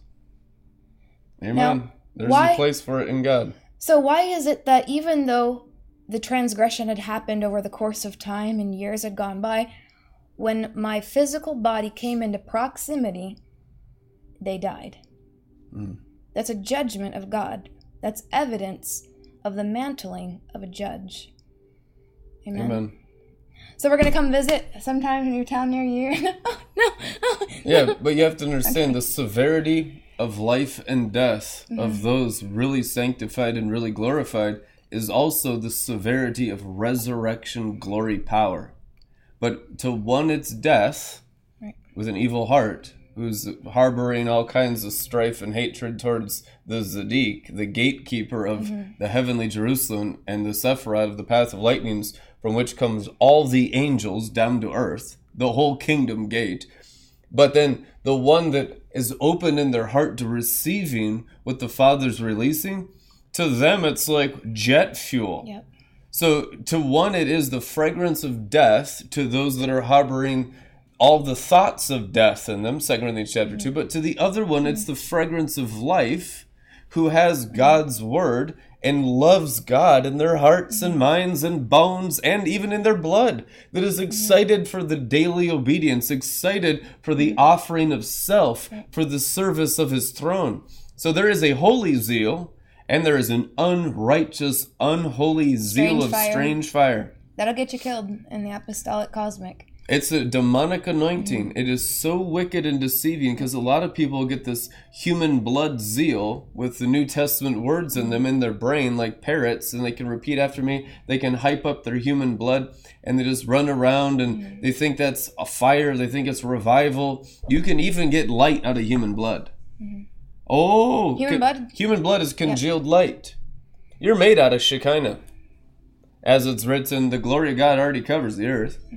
So you are a light being.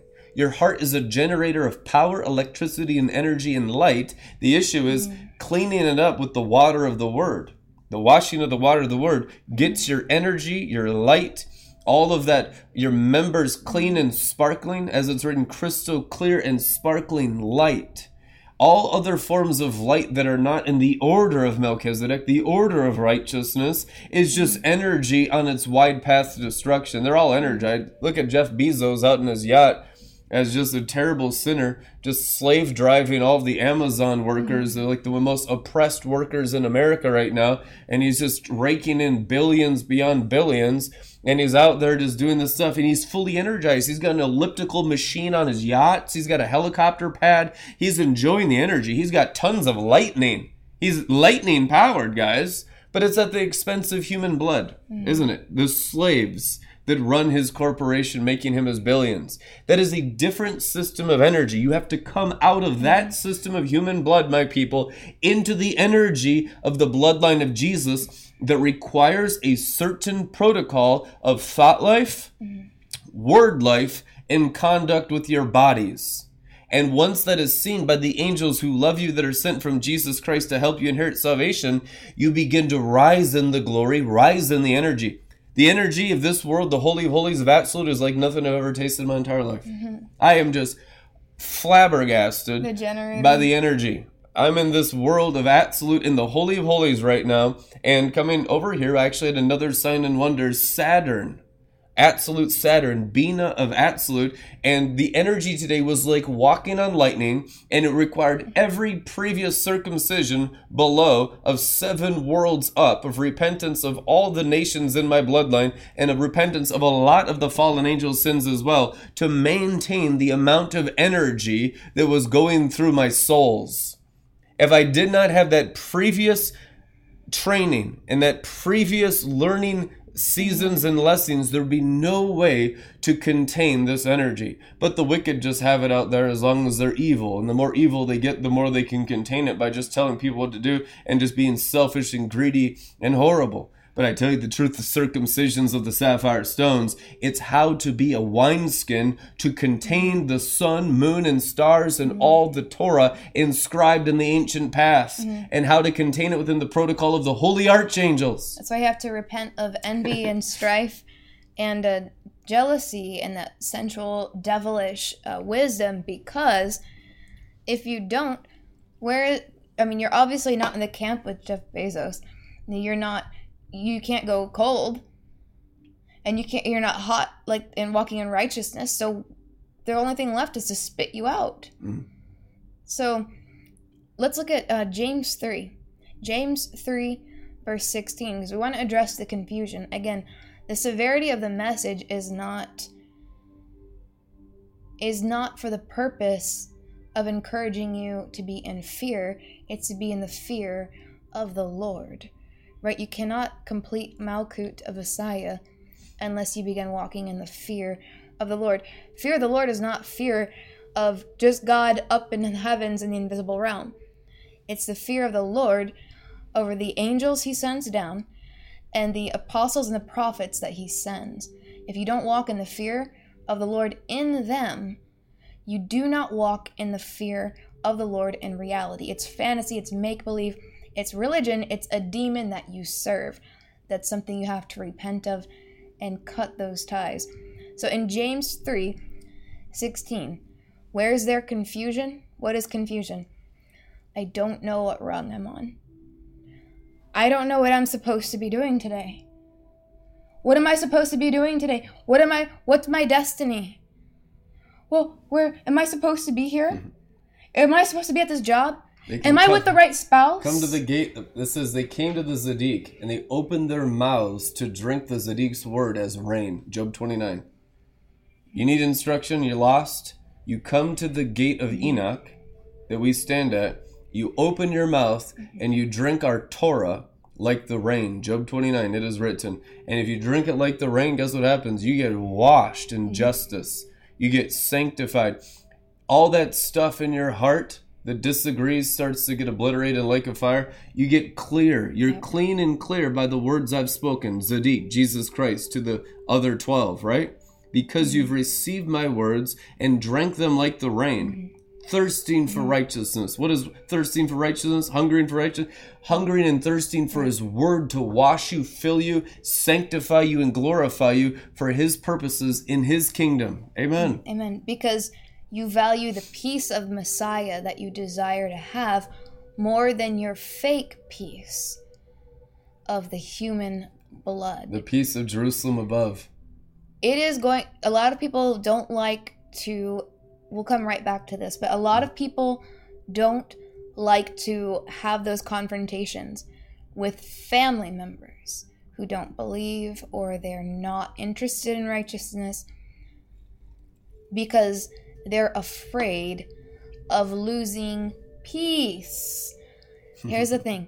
You will never walk in the peace of Messiah unless you are willing to sacrifice the peace of the flesh and blood. Amen. Which means also when you're hearing righteousness and it doesn't feel good, I'm sure for some people watching that tonight, some of these words, because we're coming out with a lot of straight truth tonight, it might not feel good.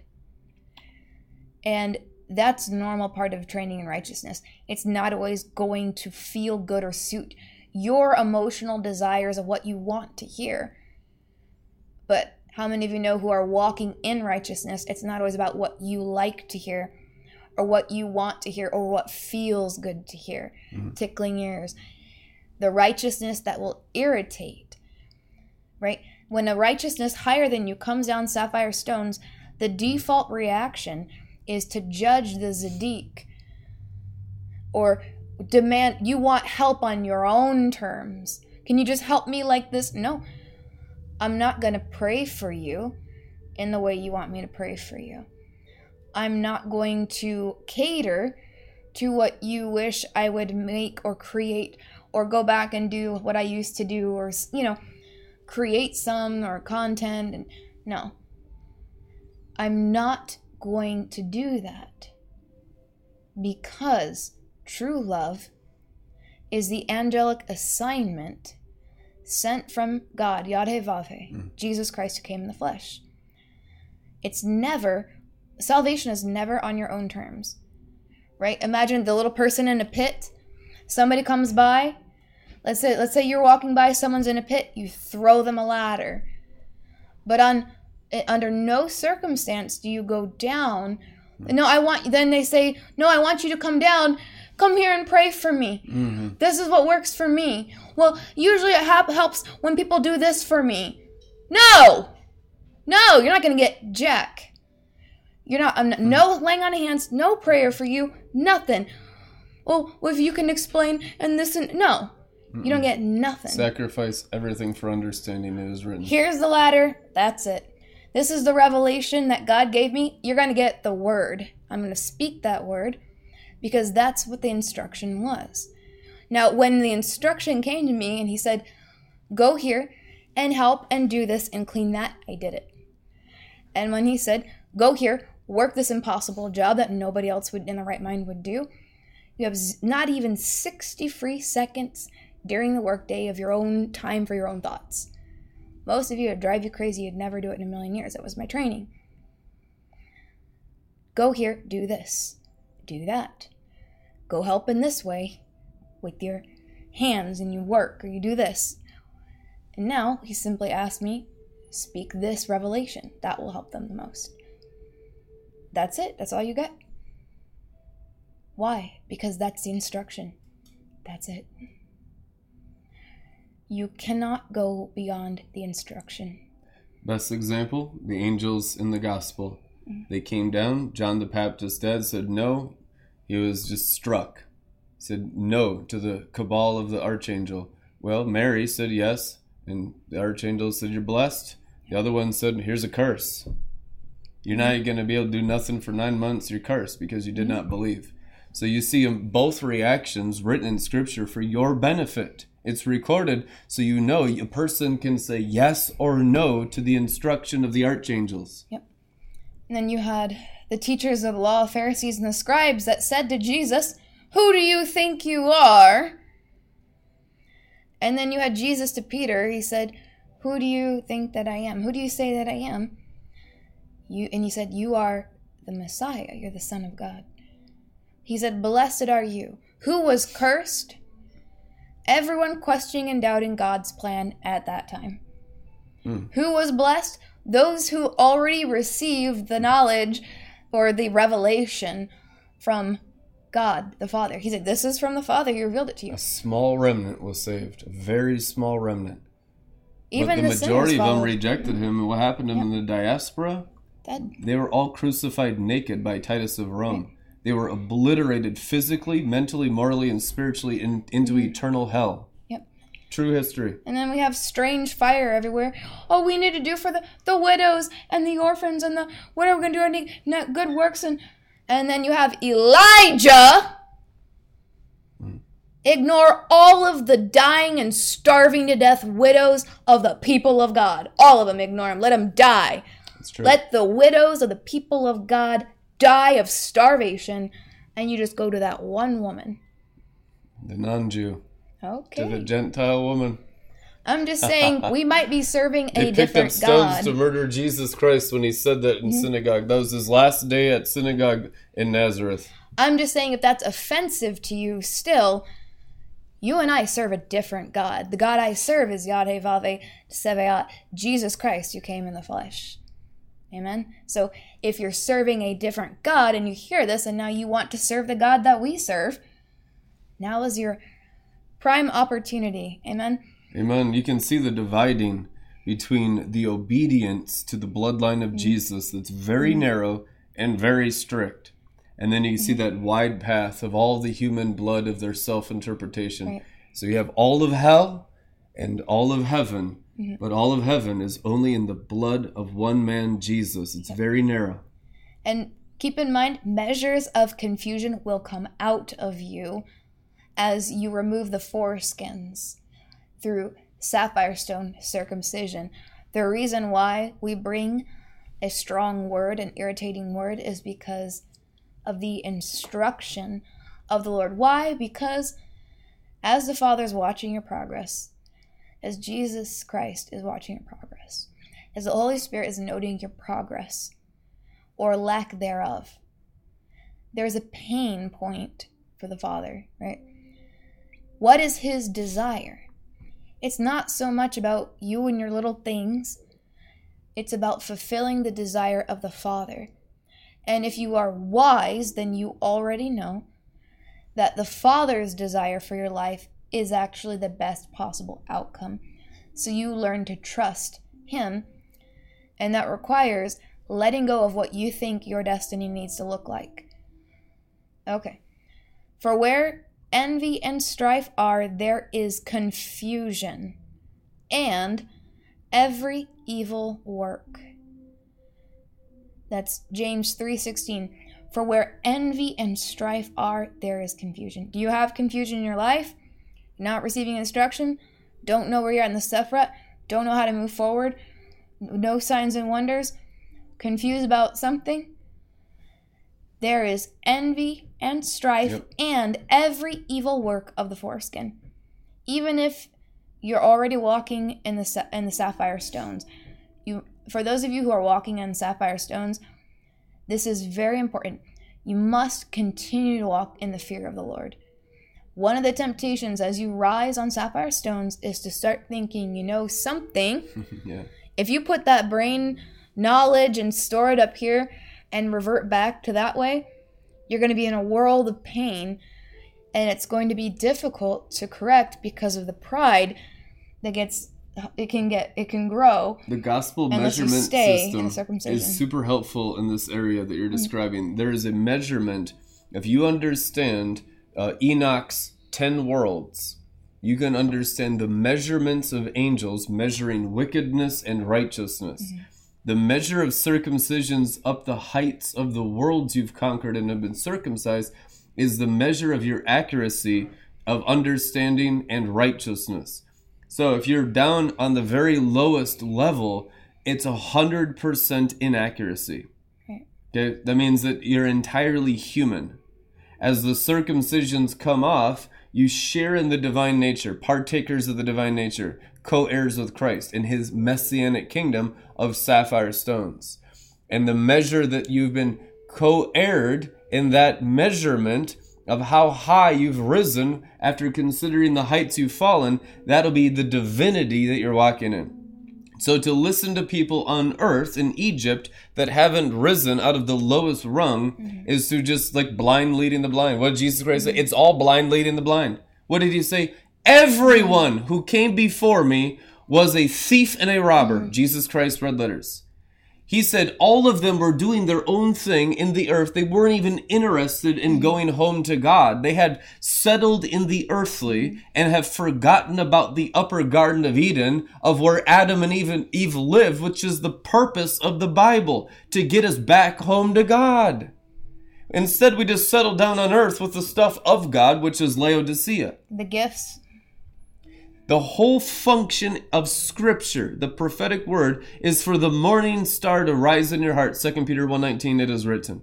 The whole function of the Bible and the Holy Spirit and the holy angels is to get you out of the fall of the lower rungs, rising up towards the Father.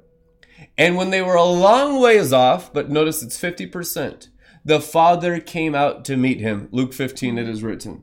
So as you make an effort to become a child of the resurrection by understanding these things and sacrificing all the stuff that's holding you down in the earth, the Father will come down and meet you as you rise on sapphire stones. But you can measure all 10 worlds.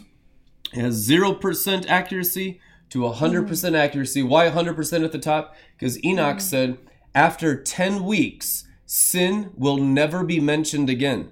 So the only place you're sin-free and have no sin is if you've ascended 10 worlds high and begin walking in worlds without end. And even then, you'll probably still be called sinful and demon-possessed because they did that to Jesus. Yeah. So don't think that everyone will think you're perfect when you become perfect. Everyone's going to think you're probably demon-possessed. I hope better things for you. That beyond 10 weeks is Jesus at age 33. when they, Hosanna in the highest, blessed is he who comes in the name of the Lord, that's when Jesus had conquered the entire curse of the fall and had the whole world bow to him, but he sacrificed it on the cross so that we also could ascend those heights. I'm trying to catch up on track with his age too. I'm trying. Amen. Competition with. Yeah. I'm over here in competition with Jesus. I'm trying to get. You'll be 33 in June, so about the same exact timeline. Yeah. Very cool. Yeah. That was fun. He doesn't mind. He has zero strife toward me for that goal, which is he's your biggest fan. Yeah, there's no jealousy or envy and strife in him. All he wants. Some of you will do it a lot faster than 33. It'll be like a 10-year-old, 12-year-old, Bob Jones 15 said years old. The sons of God will create like an elevator, which means there'll be help going up. An elevator it pushes you up. Right now, we're pioneering the thing, and most of you are just can't understand any of it and just lost. So, but in the future, I tell you the truth, these pioneers will make it an elevator for all of you. That's why you want to support righteousness with all your house, because it will become Bob Jones' elevator up 10 worlds, or they'll be young at 100. Yep. And if they die at 100, what does Scripture say in Isaiah? They'll be considered a mere youth. Yep. The reason why it's so much harder for a lot in this kind of grouping in this time, why it seems so tedious and difficult and strange or foreign, is because the kingdom culture of heaven and the angels and the Father, the Son, and the Holy Spirit is actually foreign to you. It's a foreign culture to you. Angelic culture. Because all of you, everyone, all of us, everyone at the sound of my voice, no exceptions, no, you're not the exception, all of you, everyone, are more familiar with Jezebel's satanic culture from what you are used to in glory stream Christianity. Any kind of signs, miracles, wonder Christianity. The whole charismatic church. That's what you're more familiar with. That's why the little strongholds, the confusion, the envy, the strife, that exists in the kingdom of hell and their dominion over Christianity through the church age and most part of the church age, even till now. Until you rise on the sapphire stones, you get to the moon, you get into the sun, you start to overcome those things. And those are those last things that burn out of you in Tiferet before you can move on. It's because it's burning out that old Christian demonic culture. Amen. And so your favorite memories of your favorite parts of Christian culture are the last things to get burnt out of you. Yeah. Because it's still earthly, devilish, demonic. It's still Egypt. Yep. Let's back up just a couple of lines here in James 3. We got revival in Egypt. Right. We had quail. Do not pray for quail. We do not pray for quail around here. All right. We need revival on the moon, buckwheat. Yes. James 3:14. But if ye have bitter envy, and it's bitterness, get out the bitterness. How many times we're going to sing this song, right? But if you have bitter envy and strife in your hearts, glory not. Glory life. Oh, glory not. Glory not life. By not RLM. Bitterness. But if you have bitter envy and strife in your hearts, glory not and lie not against the truth. Right? When you're lying against the truth, you're lying to God because you're pretending like it's good in there and you have good intentions, and it's not. It's demonic. Such wisdom descendeth not from above. Right? So, such chokmah descendeth not from above, but is earthly, sensual, devilish. That Comes is out Molech. Of the human blood. Yep. It's Molech character in the human blood. Mm-hmm. For where envy and strife are, there is confusion and every evil work. But the chokmah, the wisdom that is from above, is first pure, then peaceable. This is an order. This is the order of righteousness. Pure, then first peace. Pure, then peace. That's why I'm saying you gotta value the peace. Value the purity, value the peace. Gentle, then gentle. Easy to be entreated, full of mercy and good fruits.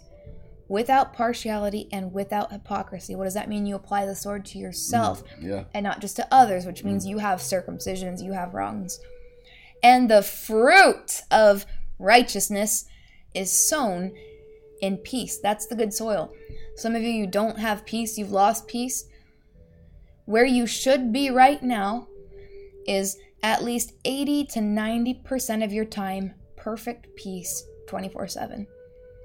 Amen. Manifold, manifest peace of Jesus Christ. Peace of Messiah. Not just trying to be nice to each other at home and try to get along. Peace of the Word that created the heavens and the earth. 80 to 90% of your time right now, all the time.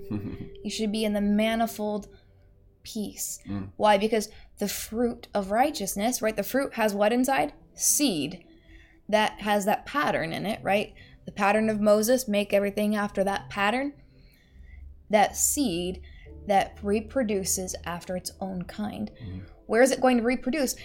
Remember the seed, the parables of the seed? It was the same good seed, but when it went in the different kinds of soil, some of it didn't produce anything. It died, was fruitless and barren. Because why? The fruit of righteousness is sown in peace of those who make peace. And it's not somebody else's peace. It's not, we gotta wait for the apostles to come and release the peace and change the atmosphere. That's nice. We'll probably do that for a fun conference or something. But wise virgins, remember Chokmah, virgins of Chokmah, say, get your own oil of peace. Cultivate that in your soil. You're responsible when you hear the word. It's a connection to the olive tree, the Sephirat. Yep. The anointing of the anointed one. Amen. The messianic anointing needs to come out of everyone attached to the vine, which is the blood. So if the fruits of righteousness are not yet made manifest, which means you're not standing on the moon yet, or you don't know which rung of Malkut you're on, it's confusion to you, you can't tell, you're not sure, and you don't know what's the next step, even though it's been posted and reposted and detailed notes shared, and at that point it's just demon possession, okay? But I'm just gonna be honest with you. Why? Because if I didn't care, if I didn't love you, I'd just just let them, maybe they'll figure it out, maybe they won't. No. The enemy is Here's the highly truth. attacking the possibility of producing a Zedekim from this ministry, and that's why the warfare is excruciating. But the warfare cannot work against the Messiah. No divination or sorcery can kindle nor work against Israel. It is written, Numbers 23:23, Scripture, okay? That means when you are in the Messiah of Israel, the warfare ceases and you make peace. Blessed are the peacemakers, they are the sons of Yarivave. So if you don't have that peace, there's some other nation of the 70 principalities put over the 7 root nations of the Tower of Babel being fathered in you. You're getting fathered by the father of lies, and you're allowing that in your bloodlines, and you are not obedient to righteousness. The temptation of the demonic is to be upset, angry, or irritated with those who do have peace. Oh, it must be their fault. Or irritation, anger toward those who are walking in the manifest peace of Messiah. That's a demonic distraction. Why? Because then now it's in your mind, they must think I'm this, and they're probably judging me, and it's not even, you're wrong. The standard of righteousness is the same in every generation. It's called sapphire stones. It's the word has the impartation. What is impartation? If you'll receive it, you can take that seed and have a tender heart instead of strife. Oh, maybe they're probably judging me. They probably think that. No, that's not what this is for. Enough with the strife. Leave. Don't. Remember, the worst thing you can Torah do is washing at you. that point is go to your prayer closet and pray. At that point, leave the altar. Make things right. I feel fire. Make things right in your heart. Make peace. Make peace. And then come back and present your offering. Amen. Rhema. Because the God of war will crush Satan. No. That's the warmonger spirit. Don't pray out of your own human blood. The God of peace will crush Satan underfoot. It's pride that doesn't value the peace of Jesus Christ. That I gotta do something. I gotta work. No. No. If you trust in the word of God, right? Why people are, I tried to do this, and I prayed in tongues, but then I got this GT and it said this, and then I thought it was this, and then I had a dream, and then, oh, but pray for me, pray. They're trying to kill me. They're trying to take me out. If you took it to Torah, you're like, all right. That's how I felt today.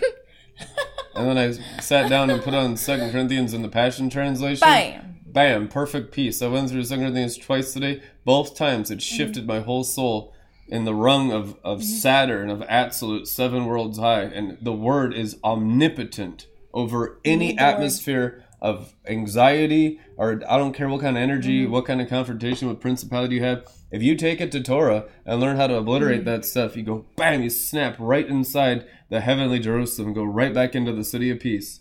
Amen. Amen. On this whole Sephirotic journey, it's possible, but it's not likely that you'll maintain perfect peace all the time, right?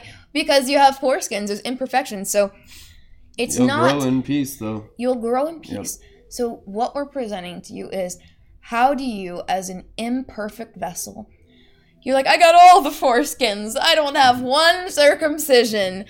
You'll be okay. You come under the gate as the Academy of Youth. This is what everyone on the earth needs to do. They need to come under the gate of Enoch and learn righteousness and be sealed in a perimeter as a sheepfold under the righteous one. And then you can share in the righteous one's peace and grow in peace. You know, that's the reason why you can be in proximity to people with circumcisions and not drop dead automatically, right? We talked about people dropping dead. Why was it that the wickedness continued for so many years, and then until it's physical proximity, but also time? Yeah. The Father loves to give people time to repent. He doesn't wish that anyone would die and drop dead. Amen. He wants to give people time to repent. That's why, it's really dangerous to become familiar with the Holy of Holies that we're presenting, because if you go into too much of that like familiarity spirit, or you exit the fear of God, or you end up in the Black Sephir, or this is the Holy of Holies of the one true God. Continue on to get the foreskins, that's when it gets dangerous. That's not what we have in mind for you. But what we're saying is, even if you have 0 circumcisions, even if you are completely confused and in fear and worry 90% of the time instead of the other way it's supposed to be, you can find Messiah on the inside of you in your heart. How did the churches react to the apostles in Acts?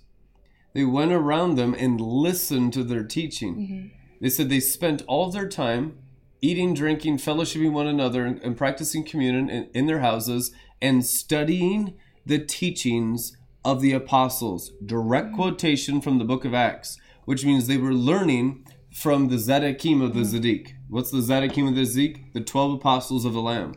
They spent all their time fellowshipping, breaking bread, taking communion, and learning the doctrines of the apostles, which means they were regurgitating the teachings of the word, making them their flesh, to rise into the heavens and sustain that Shekinah glory in the city of peace. That is the full-time job of the listeners of the word, to get around those that have the circumcisions, the consecrated special messengers, and learn and grow in the glory by regurgitating the word with each other.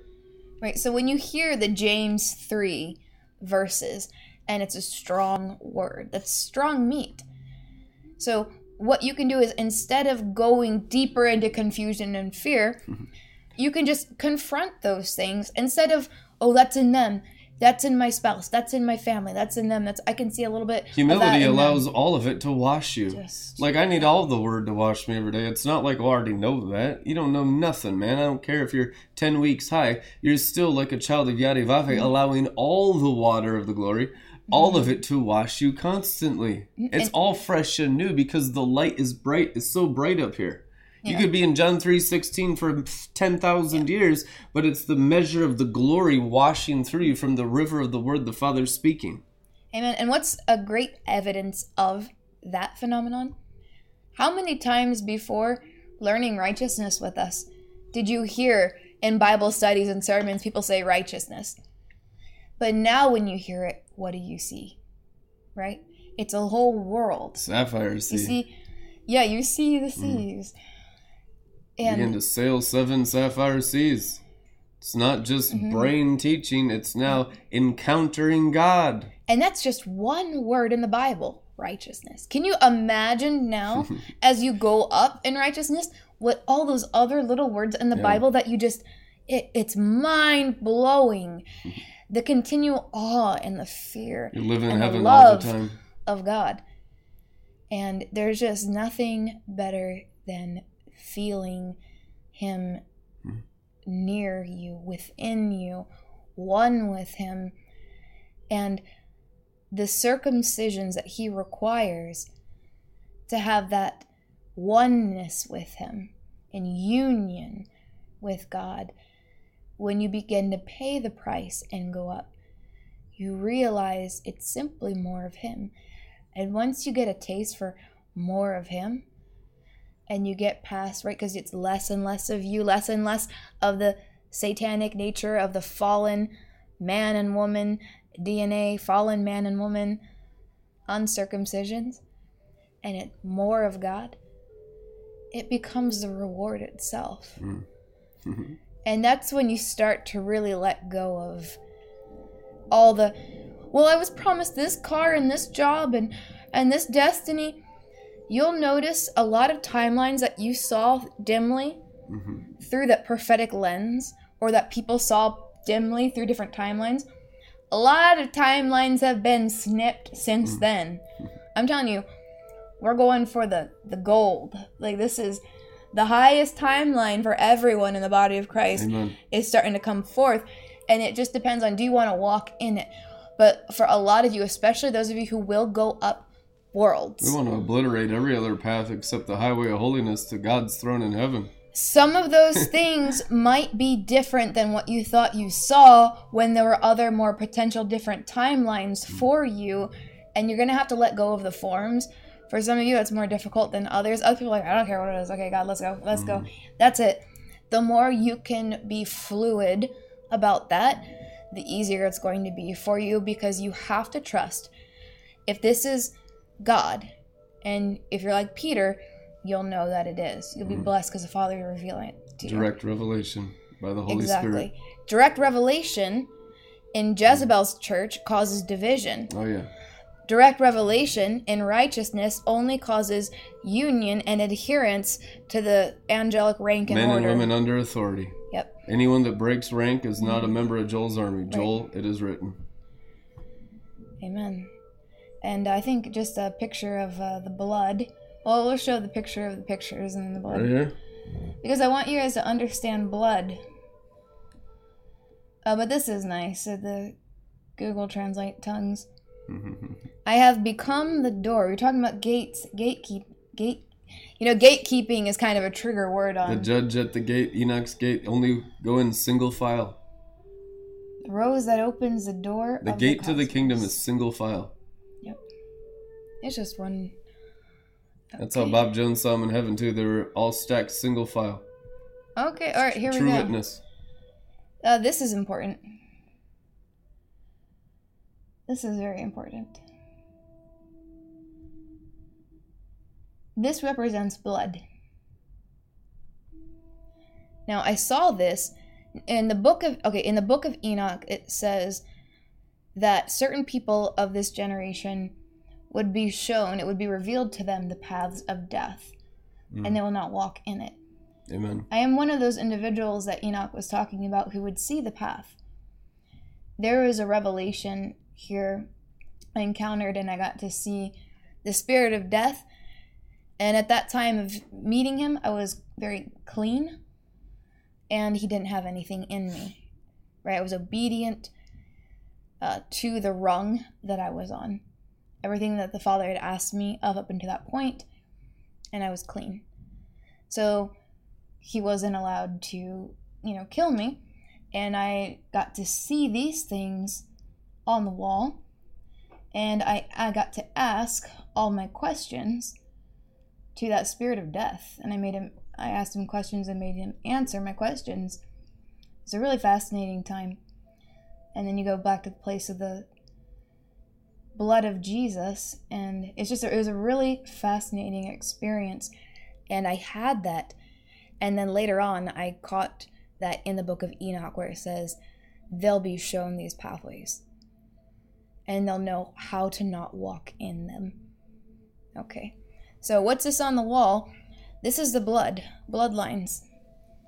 When Brandon was talking to you tonight about the Nile, remember the Nefesh is in the blood, Leviticus 17:11.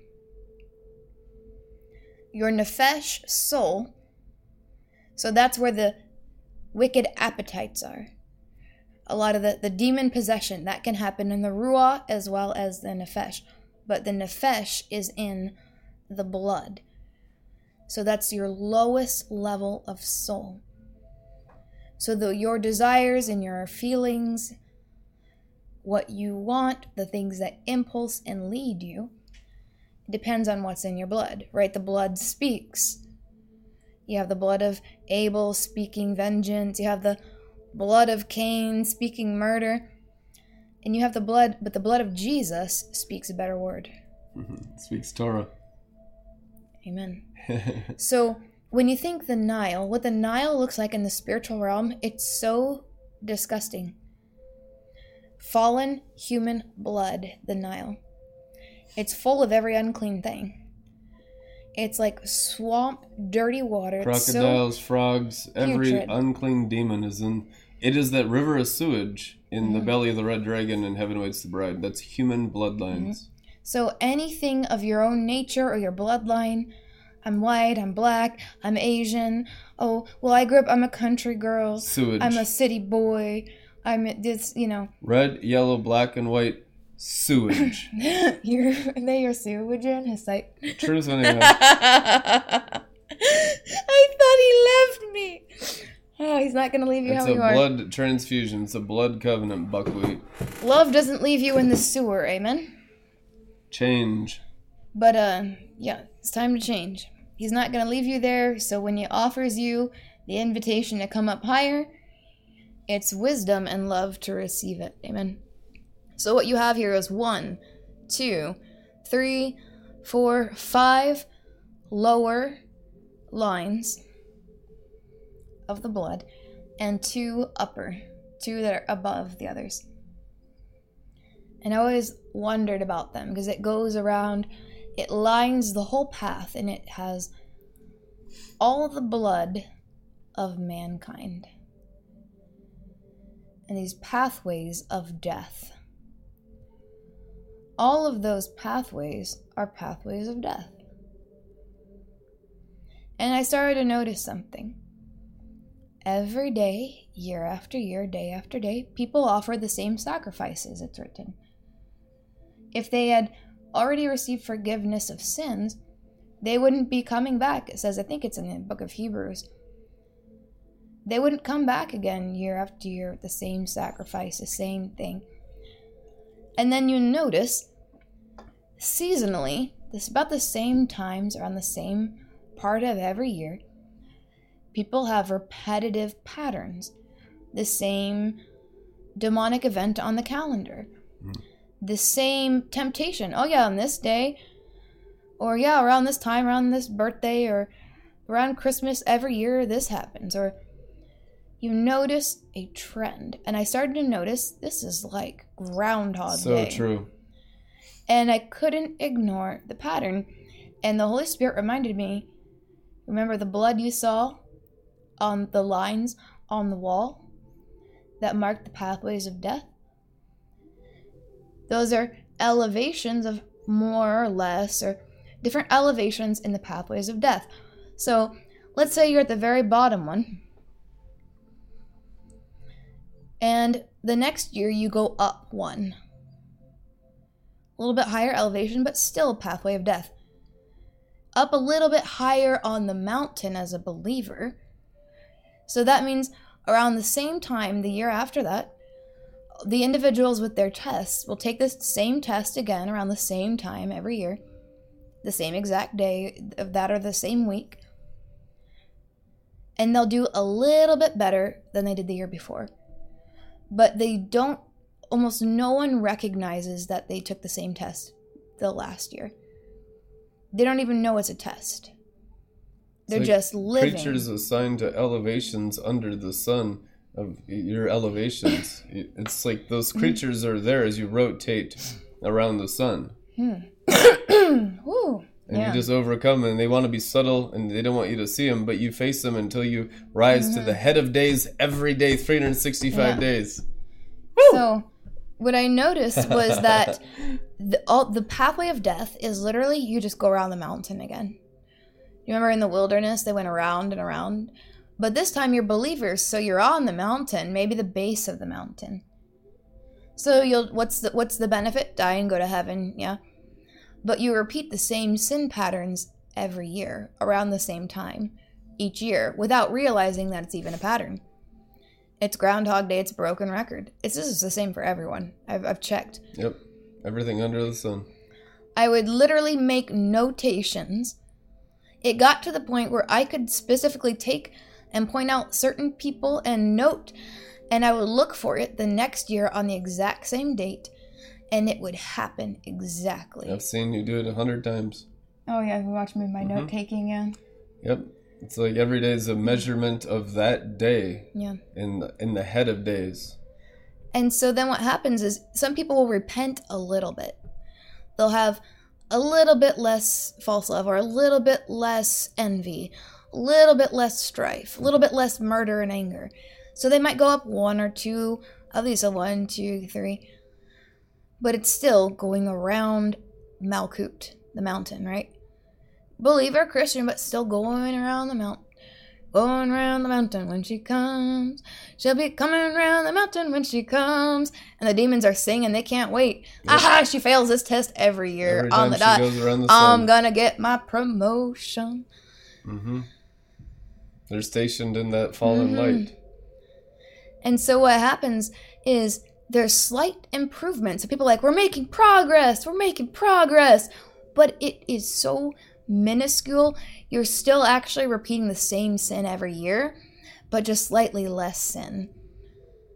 And it's still now God is a great God, and he's happy to see improvement. So what we've seen in the church ages, those little improvements. Foundational things keep you at the foundation. Righteousness, you shoot up into the Sephiroth. Yep. So there's 1, 2, 3, 4, 5, and I always wondered why those two at the top were on another level above.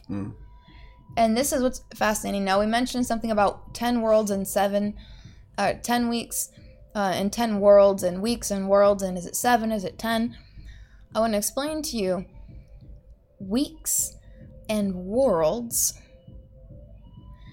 and I think I might need to pull up another picture. We can go back to the live. I think this will be important and worthwhile to look at, because if you can understand weeks and worlds, it will, I believe, fill in the gap, and that's what the vision is here. So let's pull up. Reminds me of the revelation from a few weeks ago. This is fresh and brand new. I love it. I love all the angles of wisdom, multi-faceted gemstone. It's like every direction to see the Father's soul and understand him more clearly. So good. All right. Let's see. 10 weeks and 10 worlds. This would be a good chance to, if you are making notes, this will help you if you are planning on conquering worlds. It's good to understand what this is in the bloodlines, because your blood needs cleansed, right? If the blood is speaking and it's not speaking the Torah of Jesus Christ, then there's something that has to change. And that goes back to when Jesus said to Peter, "Blessed are you because flesh and blood did not reveal this to you," which means those bloodlines that we just looked at inside of you, those levels that you have, the potential of going up or down on Malkut.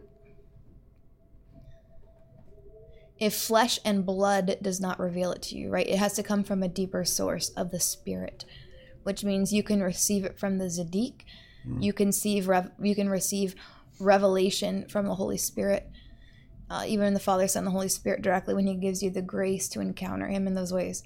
I was able to find that revelation from a couple weeks ago. Let's hear it. This was from September 24th on Twitter. Understanding the headship of days of Yarivave Messiah King Jesus Christ. Now concerning days and seasons, brethren, I would not have you ignorant nor unaware of spiritual elevations. Scripture has established times and seasons by planets and constellations. Each day of the 365 days of the year on earth corresponds to elevations of luminaries above. As is written, the head of days was seated. Where was the head of days seated? Daniel 7:22. He was seated above the days, all 365 of them, governing and administering his messianic kingdom for the day itself. For Torah declares, Yarivave created the worlds in 6 days, and on the 7th day he rested. Where did Yarivave Messiah King Jesus Christ rest? At the top of the universe, the top of the day, the top of the moon, the top of the sun, Amen. and the top of the stars. Now with Yarivave, a day is as 1,000 years, 2 Peter 3:8. So therefore the minutes, hours, months, and seasons on earth all correspond to the head of days over 1,000 years per day at the headship of days on the top of the universe of moon, sun, and stars that Yarivave set for a government of days, as is written. Genesis 1:16, and Yarivave made the 2 great lights, the greater light the sun to govern the day, and the lesser light the moon to govern the night. He also made the stars. Now therefore understand the mystic mystery of head of days. If there is a head, there is also a tail. But you, brethren, who love and obey Jesus Christ, the Messiah King of Israel, are never the tail of days, always the head of days.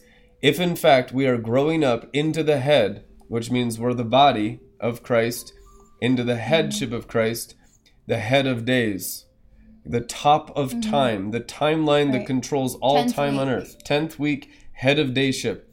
Right, and that's represented in, real quick, a Keter, which is the 10th Sapphira.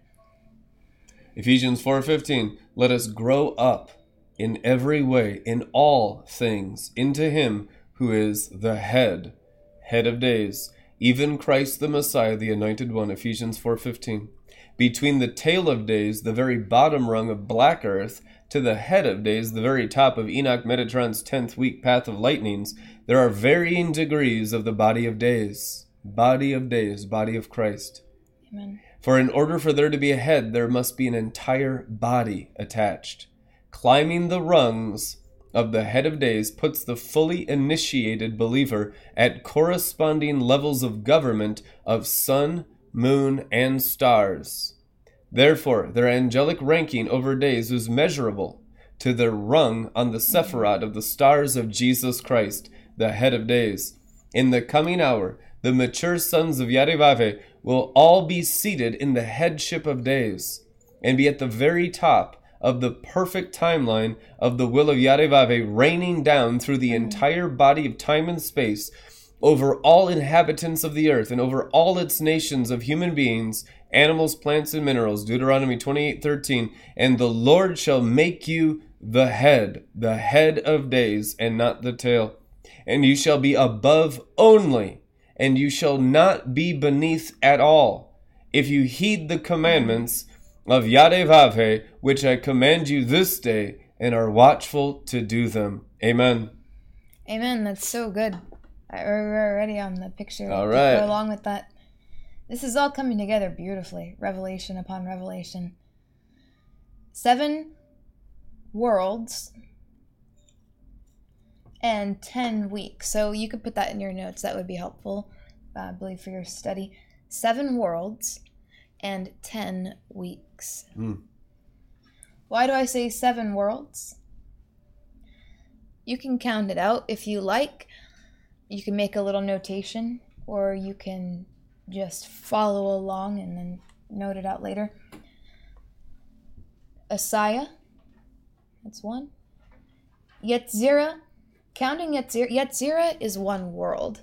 Even though it has 4 trees within it that you have to go through Malkut to Keter, Yetzirah is technically 1 world. Like 4 layers of the soul. Yep. So Asaya, Yetzirah, Beriah, Absolute. So from the perspective of how many trees, which are the weeks you go through, by the time you get to absolute, that's 7 weeks. Right, 7th week of Enoch, 7th week. We're good. So that's world 4, absolute. So Asaya, Yetzirah, Berea, absolute. What comes after absolute? So we're at 4, right? Adam Kadmon, that's 5. World 9, that's 6. And then world 10, that's 7. So 7 heavens, or you could say 7 worlds, 10 weeks. Right, we have one of the other slides that had the 1,000 mark.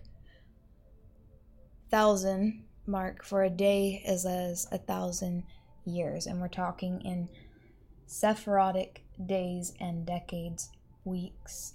Understanding the supernal calendar systems that's based on the sapphire stones of Jesus Christ, which is the timeline of the Father.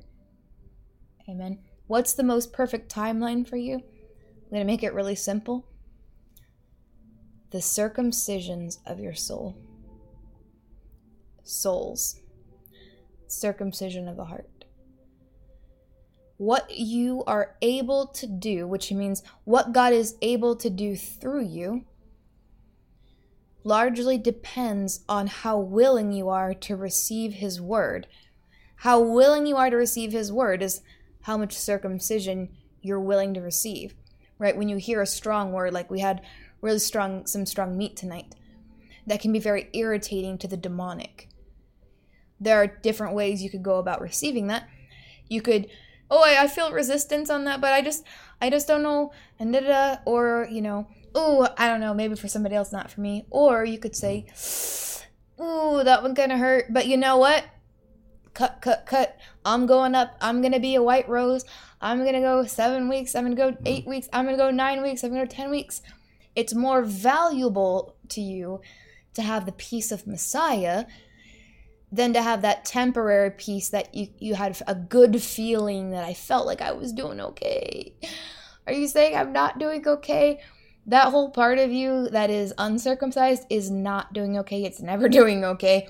It's only grace that we don't continually experience the horrors of the uncircumcision, because God is a good God. And he's made it so that you can go up. And again, even if you have 0 circumcisions, you can soften your heart and start today. You can literally agree with truth and simply begin to walk in it by obeying the apostolic instruction. So 7 worlds, 10 weeks, and we can go back to the live here. And we'll pull up the other picture one more time. Then you can understand how this pertains to your blood. And the pathways of death, because the book of Enoch said what? What ends up killing people is the same plague of frogs of Moses. You understand that? Y'all read that about Moses bringing the frogs out of the Nile. But what you don't understand is that's the final termination of the human being. Your human blood is the Nile, and it produces all kinds of unclean creatures that end up causing you to die and to physically decay. That represents the frogs came out of the Nile, and they actually died all over Egypt. And when they died, they did more damage than just being manifest from the Nile. Because now you have the plague, the pestilence, the rotting flesh, the smell, destroying all the plants and everything. So the frog came out of the Nile and killed all kinds of stuff in the nation. That represents how a human being ages and dies inside human blood. And until you have his bloodline that never died, you're all going to experience frogs and blood. That's the mouth of the false prophet. What's the mouth of the false prophet? The human being. It's in the blood. Amen. So the frogs and the false prophet. Can't be human anymore, buckwheat. It's time to be divine. His word is divine. Okay, so let's look at that picture. So now you can understand, now that we talked about the worlds and the weeks, and you have an understanding there. We talked about this in terms of just Malkut, right? Because this exists within you as you're going around the mountain.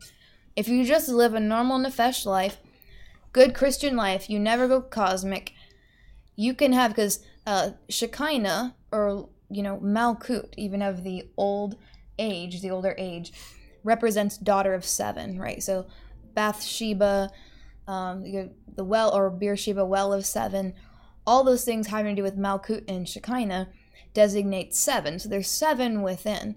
I thought there was only 4 rungs of Malkut.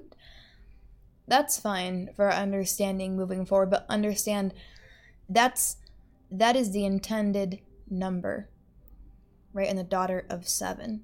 So for your own circumcisions, how we have broken them down into 4 rungs, those cover the bases. Once you've broken those down and they're done within you, your circumcision is good to go. You've got your signs and wonders. But for understanding the blood, the bloodlines, conquering the human beings, so that you're with the angels 24/7. Right. Totally, I can see this. Yep. So when you go up the mountain, right, you're starting to get into God inside mindedness, glory streams, signs and miracles, and healing and wonders, and Christ within you, the hope of realizing glory. You might go up really high, but it's still those blood lines. It's still a pathway of death. You haven't exited. You're living the as pathway a of human, having mostly a human experience. After those 7 levels are conquered, you're having mostly a divine experience with very little human experiences. Traversing the Torah, which is conquering the Sephiroth with Jesus Christ, breaks these. It literally breaks them. Because you're going to, the deja vu, or the year after year, you have the same tests. You can mark it on your, some of you know what I'm talking about. Certain things happen around the same time of year, and you're like, what is up with that? Why is it always like this? Maybe some people are like, I don't know, I never noticed, I can't remember. That's fine. You don't have to remember. You can just start walking in righteousness. It'll take care of itself.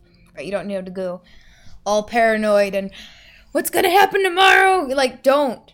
If you start going into these days, knowing this will drive you crazy unless you go up the sapphire stones. You're an anchor in the word for your soul. So you never go crazy. Amen. Just go cosmic. Go cosmic. Don't go crazy. Go cosmic. Amen. Go to the word. Yes. And that's the whole idea here. So you break these demonic bloodlines. That's how you break blood covenants with demons permanently. And the reason why Bible Spa is so powerful, and why every person that's ascended any rungs has had a significant Bible Spa in order to ascend, is because the word goes in and deals with everything swimming in the blood. Yep. And the person that loves God more than the human bloodline will literally sacrifice it and ascend. Right. So you have to understand when something is offensive to you because it's your culture, your habits, the way American Christian, the higher ones are the hardest ones, because it's like, well, that's my God inside minded culture. That's my healing. You go to some, I went to the some drunken glory culture. That one's a tough one. That's the top. I think that's the top one. Yeah. Because it's the best. You're like, I've come so far. Because when you get up to the top couple of rungs, I would say that's like glory stream and then God inside minded. And they still haven't grown for 2, 3, 4 years and are stuck in the same stupid crap. So that's why, that wall that you're looking at there, it lines the wall. That's why I put the little metal piece there. It goes around, and then you have the principality of death that swoops around.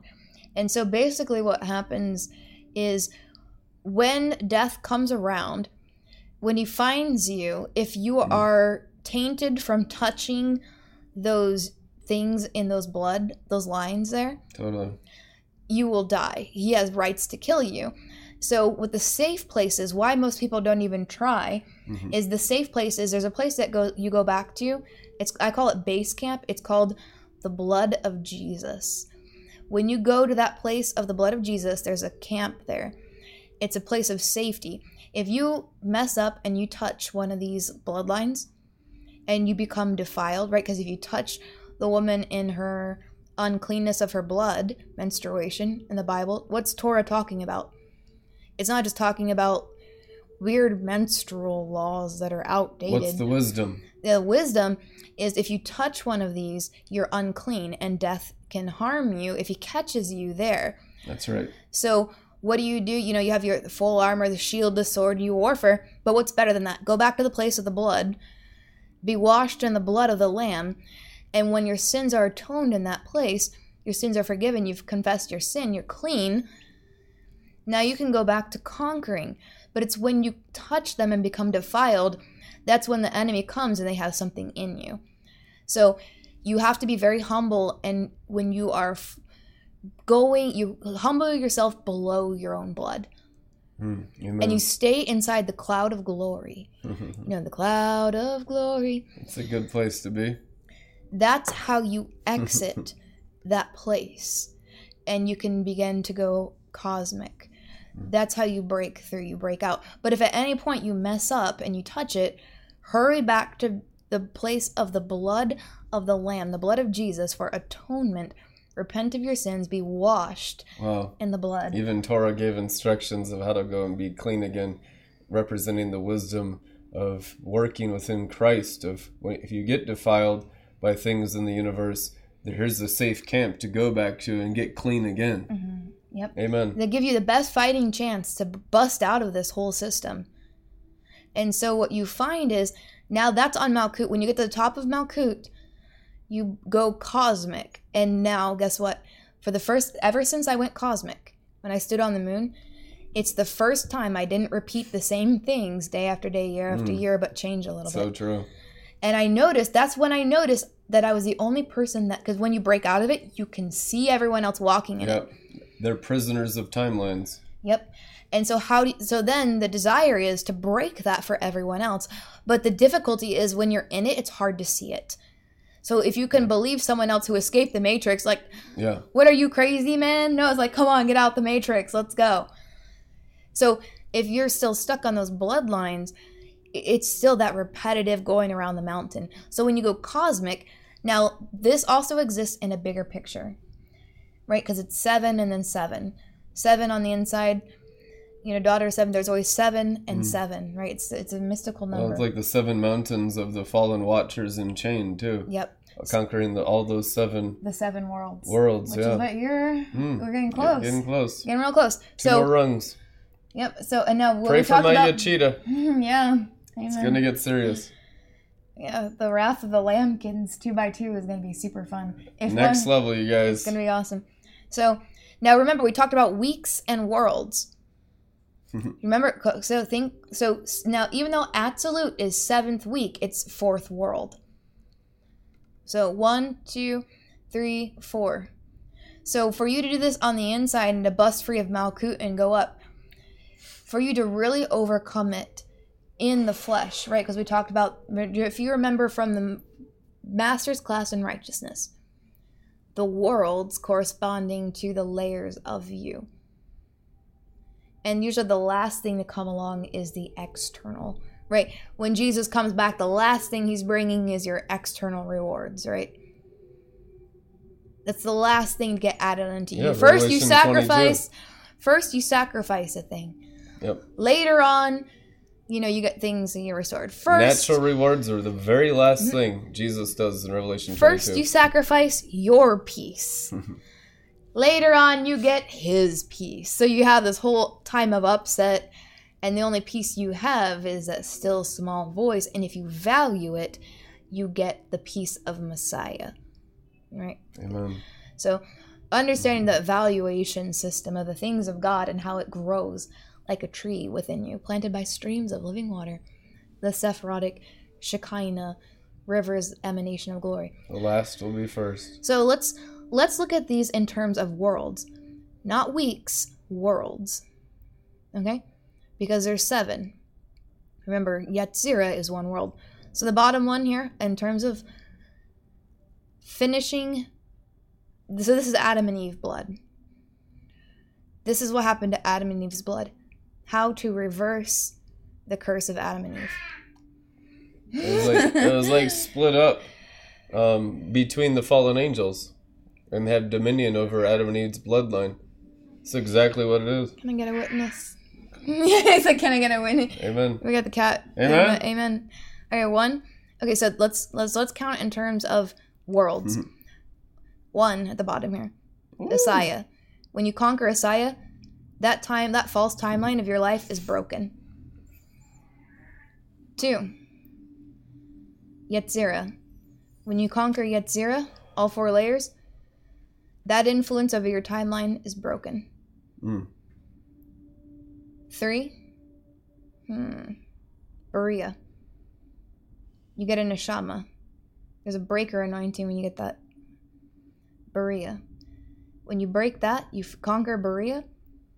That's the world of the throne of glory. Huge timeline change there.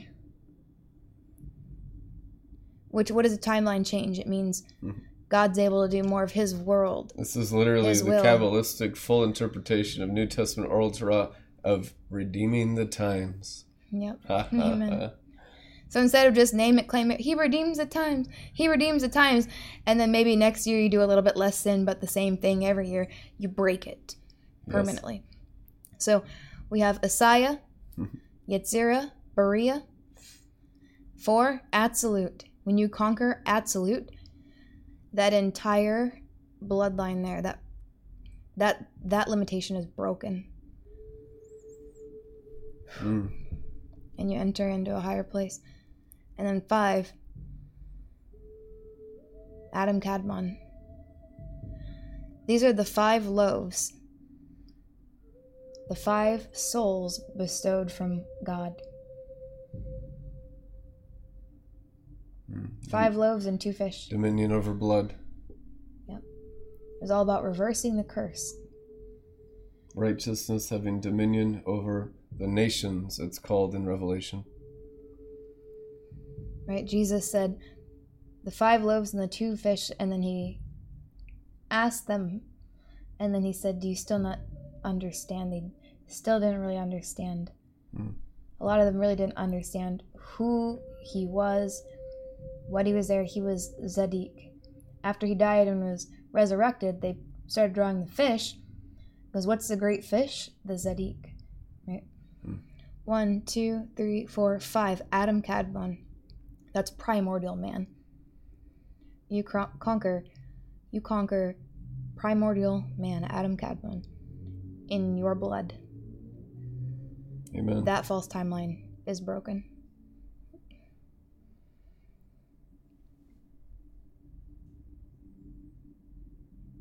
And a door opens up.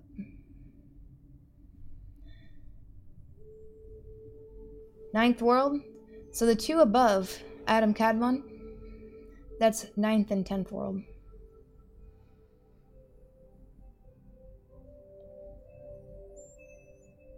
And once the 9th world is broken, you conquer the 9th world. That's when you get a 7th soul. Someone with a 7th soul. What are 7 souls intended for? To reflect the 7 spirits of God. That's the ability and the capacity to reflect the 7 spirits of God, of Jesus Christ. Right? When you get the down payment of the baptism of the Holy Spirit, you get a Ruach soul. And you get the Ruach HaKodesh dwelling within you. A master. You get a master. Now it's like, all right, what are you going to do with 1 mirror, Buckwheat? Are you going to reflect your own behind? Here's my dookie. Reflect my dookie. Much greater accountability. Are you going to reflect? Or are you going to reflect the Ruach HaKodesh? And to the measure you faithfully clean your mirror, which is cleanse your soul, cleanse your own ruah, which is circumcise it, you can reflect the Holy Spirit of Jesus Christ. And you do that accurately through circumcision, you get a neshama. And then if you're faithful with the neshama, he'll give you a chaya. If you're faithful with the chaya, you'll get not just near to the light, a yachida, which is the first time one of your soul and his soul, they're merged. It's like if you pour 2 glasses of water together, there's no separation. In that soul, if you do not feel separated from God whatsoever in the Yachida soul. And then there's the red rose of Sharon, sixth soul. Then there's the pink rose, which, I can't wait to talk about that one. I can't wait to get one. A great light has shone in Israel. 7 souls to reflect the 7 spirits of God, rainbow, glory. And then all kinds of pastries and mysteries. So we're looking at here the different interpretations of Torah. Remember, Peshat, Remez, Darash, and Sod was mystery. So that's, remember, 1, 2, 3, 4 worlds. So that's Asaya, Peshat, Yetzirah, Remez, Darash, or the Darash for the Midrash of Berea, and Sod, the pastry, like the kingly pastry of the mystery of Torah, is absolute. So we have other desserts all along the side and up to show that there's more than just the absolute interpretation, deeper, higher, more wonderful mysteries and desserts. I just picked desserts that I thought looked good in the pictures. That doesn't mean there's not better desserts than that in the mysteries of Torah. Yeah. The French souffle was about the best I could come up with. That's a good one. I agree with that doctrine. Yeah. I was saying the French souffle, that was... With the raspberry sauce, especially. Yeah, that's... Without the raspberry sauce, it's heresy. Mm-hmm. Yeah, I think I actually pulled that from their website. I went on their line. I stalked their pictures. Major L. Yeah. Glory. That's like the exact God one. bless haute French cuisine. Like, that's the exact one. So I'm sure, but absolute. So if the mystery if Kabbalah level interpretation of the mystery of Torah is absolute, and that's world 4, what about world 5, 6, and 7? Well, the Chaya, why is it all one and not separated like the others are separate? Bread and fish. Fish is the strong meat of the word. The Chaya is not separate from the Yachida like the other soul layers are very separate. Chaya is your first one. It's near to the light. But it's connected to the Yachida. They're one. Which means once you get the Yachida, there's a oneness there. The Yachida, the white rose, is inside of that crystal. So it's not like the separation like with the other souls. There's that division there. Why is that? The Yachida is the singularity of Christ. It's the singularity, your ability to have oneness, union, all that stuff. Oh, union with God, union with God. It's all just fantasy until you get a Yachida. We experience measurements of feeling close to God and desire for union with God. And in a sense, there is union because, he's dwelling within me. Yes, but there's all those foreskins causing that internal separation. There's still you over there and me over Tell here. Tell every Christian that truth and watch them weep and gnash their teeth. There's no real union with God without Kabbalah of Jesus Christ. That's truth true. Anyhow. It's true. It's funny because it's true. You're going to need it. Yep. But what's beautiful is that Yachida, singularity, we talked about Adam Kadmon, that being that door to the multiverse. Right? You have Enoch's door when you first go cosmic. And at the top of absolute, remember the caution signs, the pavement ends, the training wheels are off. Super exciting. The pattern above is formed in you to keep rising. Yep. The divine image bearing. Amen. Which is the very genetics of God the Father. Amen. So he's the door. And you wonder why if they die at 100, they'll be a mere youth. Well, look at these 9th, 10th worlds. That's Father God's genetic coding inside the soul of the believer. So you're dealing with a completely different realm of light. This is the pioneering of everlasting life in your hearing. Yep. And it is the truth anyhow. And when it comes to these bloodlines, and this is the last thing I think I have to say about this, about Moses and Aaron and the Nile. Remember, the Nile is the fallen blood. That's where all those nasty creatures are. Yeah. That's, the blood. Well, I felt like the Spirit was leading me with that still small whisper. Look at the stuff in your Nile's nefesh. dreams, visions, the Nile's prophetic. Yeah. It's all human. It's all filth. And sometimes the king or a pharaoh of Egypt would have an accurate dream from God, and then it would take a man of God and righteousness to interpret it. Yep. Like Joseph, right? It's not that Pharaoh's dream. Even Nebuchadnezzar dreamed from God. Right. But he was a devil. Exactly.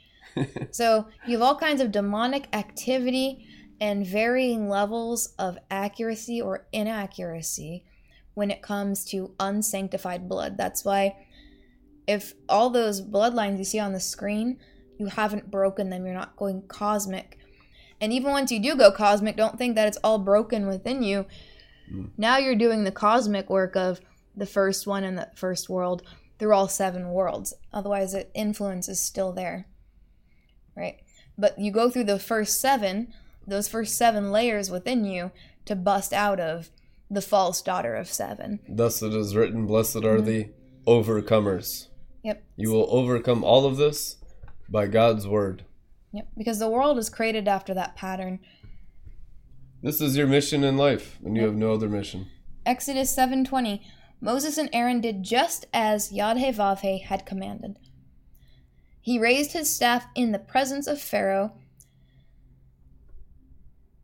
and his officials and struck the water of the Nile. Moses and Aaron struck the water of the Nile, and all the water was changed into blood. What's interesting about that word for blood, Dam. Strong's, listen to this. Strong's 1818.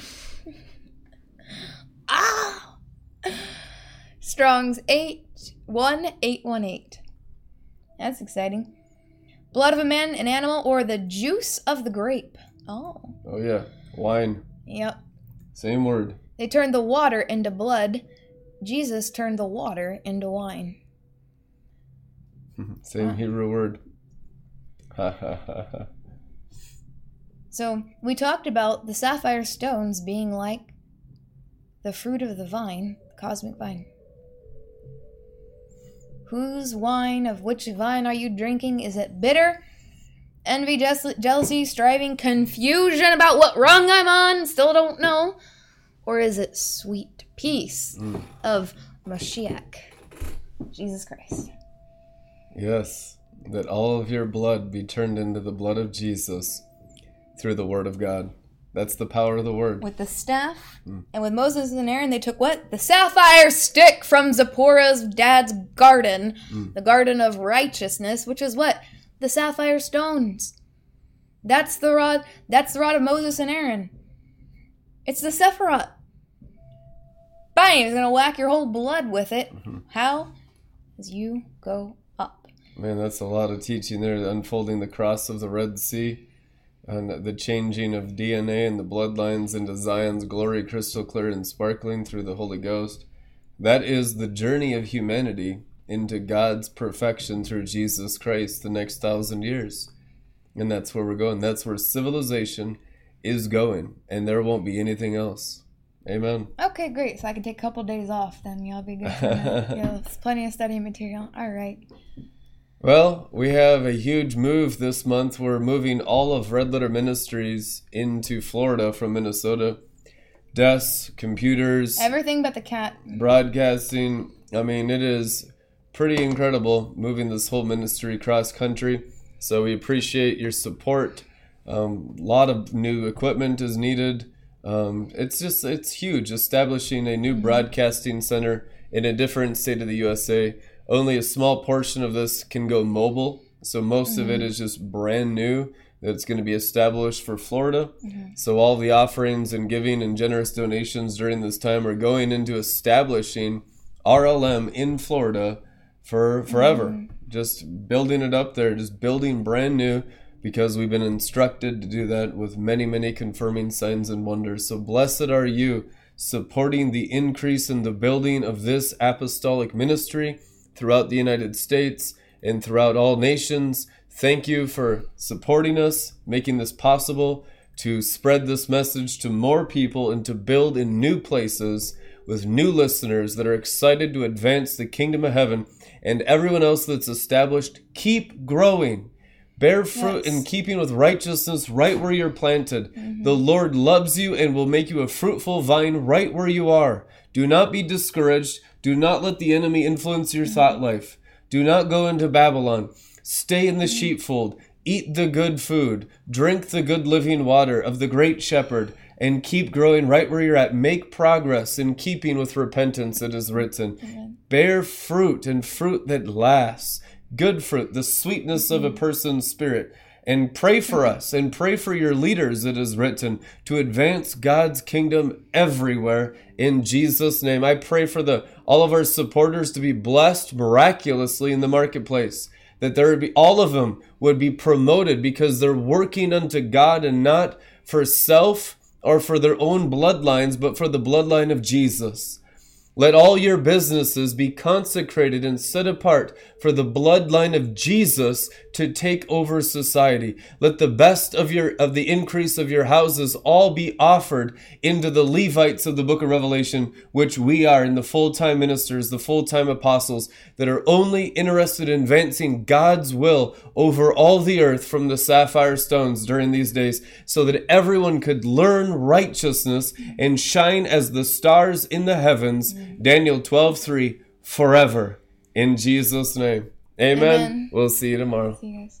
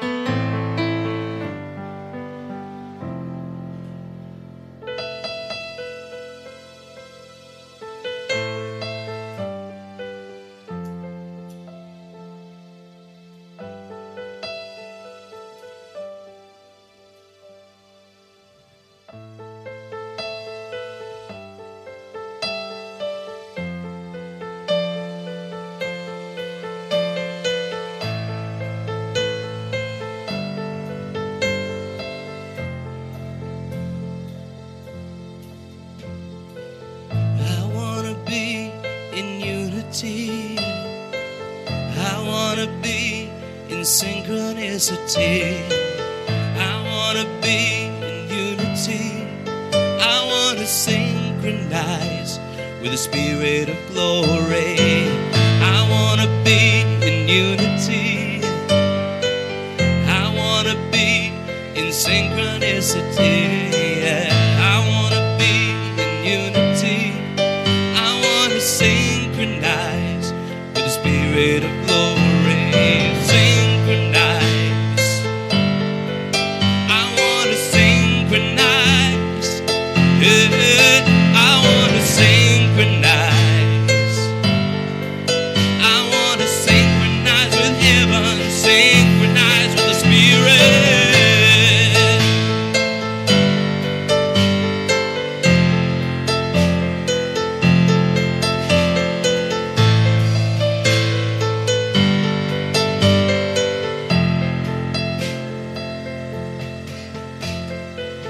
I wanna be in unity. I wanna be in synchronicity. I wanna be in unity. I wanna synchronize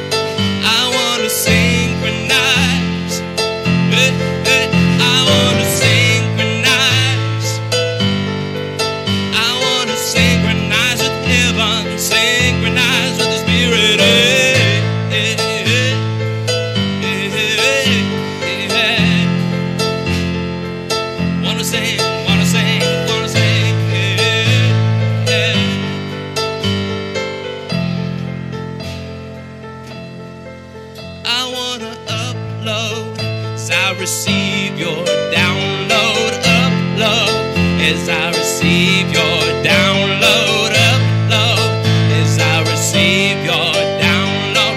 Synchronize with heaven, synchronize with spirit. Wanna upload as I receive your download. Upload as I receive your download. Upload as I receive your download. Synchronize with heaven, synchronize with the spirit. Wanna synchronize, I wanna synchronize, yeah, I wanna synchronize, I wanna synchronize.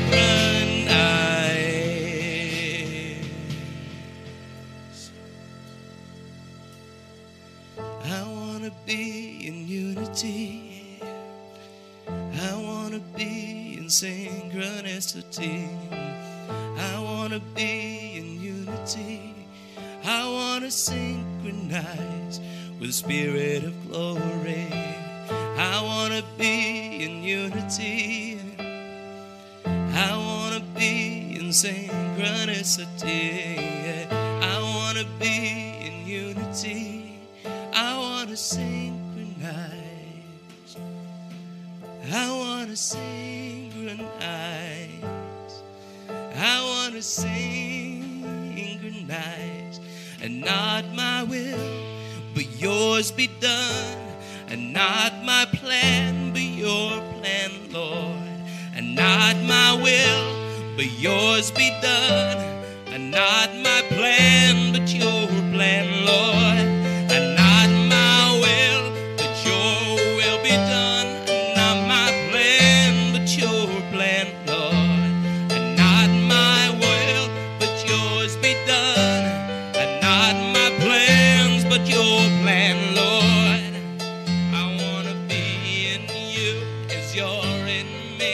I wanna walk in the realms of glory. I wanna be in you as you're in me. I wanna walk in the realms of glory. I wanna be in you as you're in me. I wanna walk in the realms of glory. I wanna be in you as you're in me. I wanna walk in the realms of glory, fully submitted, fully surrendered. Want to receive your download. The wisdom of heaven, the revelation, illumination, the impartation from heaven. Receive your download.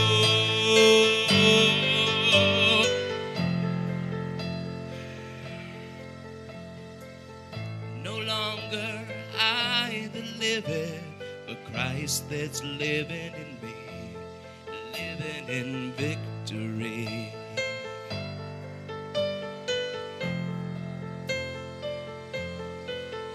No longer I that liveth, but Christ that's living in me. I'm living in victory. 24/7, 365. No longer I that liveth, but Christ that liveth in me. I'm living in victory. Yeah, no, yeah. Living in victory because it's no longer I that liveth, but Christ that lives in me. I'm living in victory.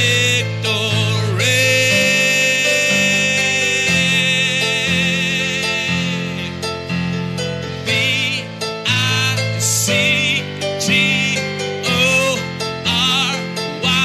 I'm living in victory.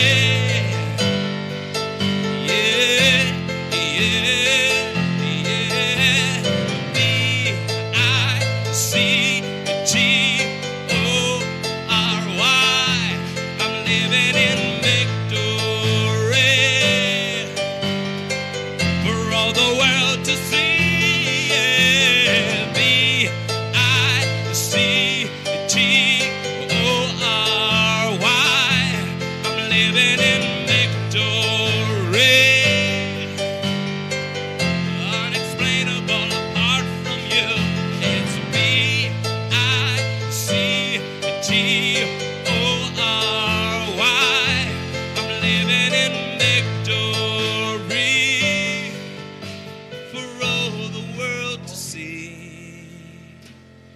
no longer I that lives, but Christ that lives in me.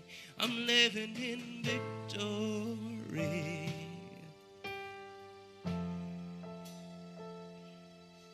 Because I want to be in unity. I want to be in synchronicity. I want to be in unity. I want to synchronize with the Spirit of glory. I want to be in unity.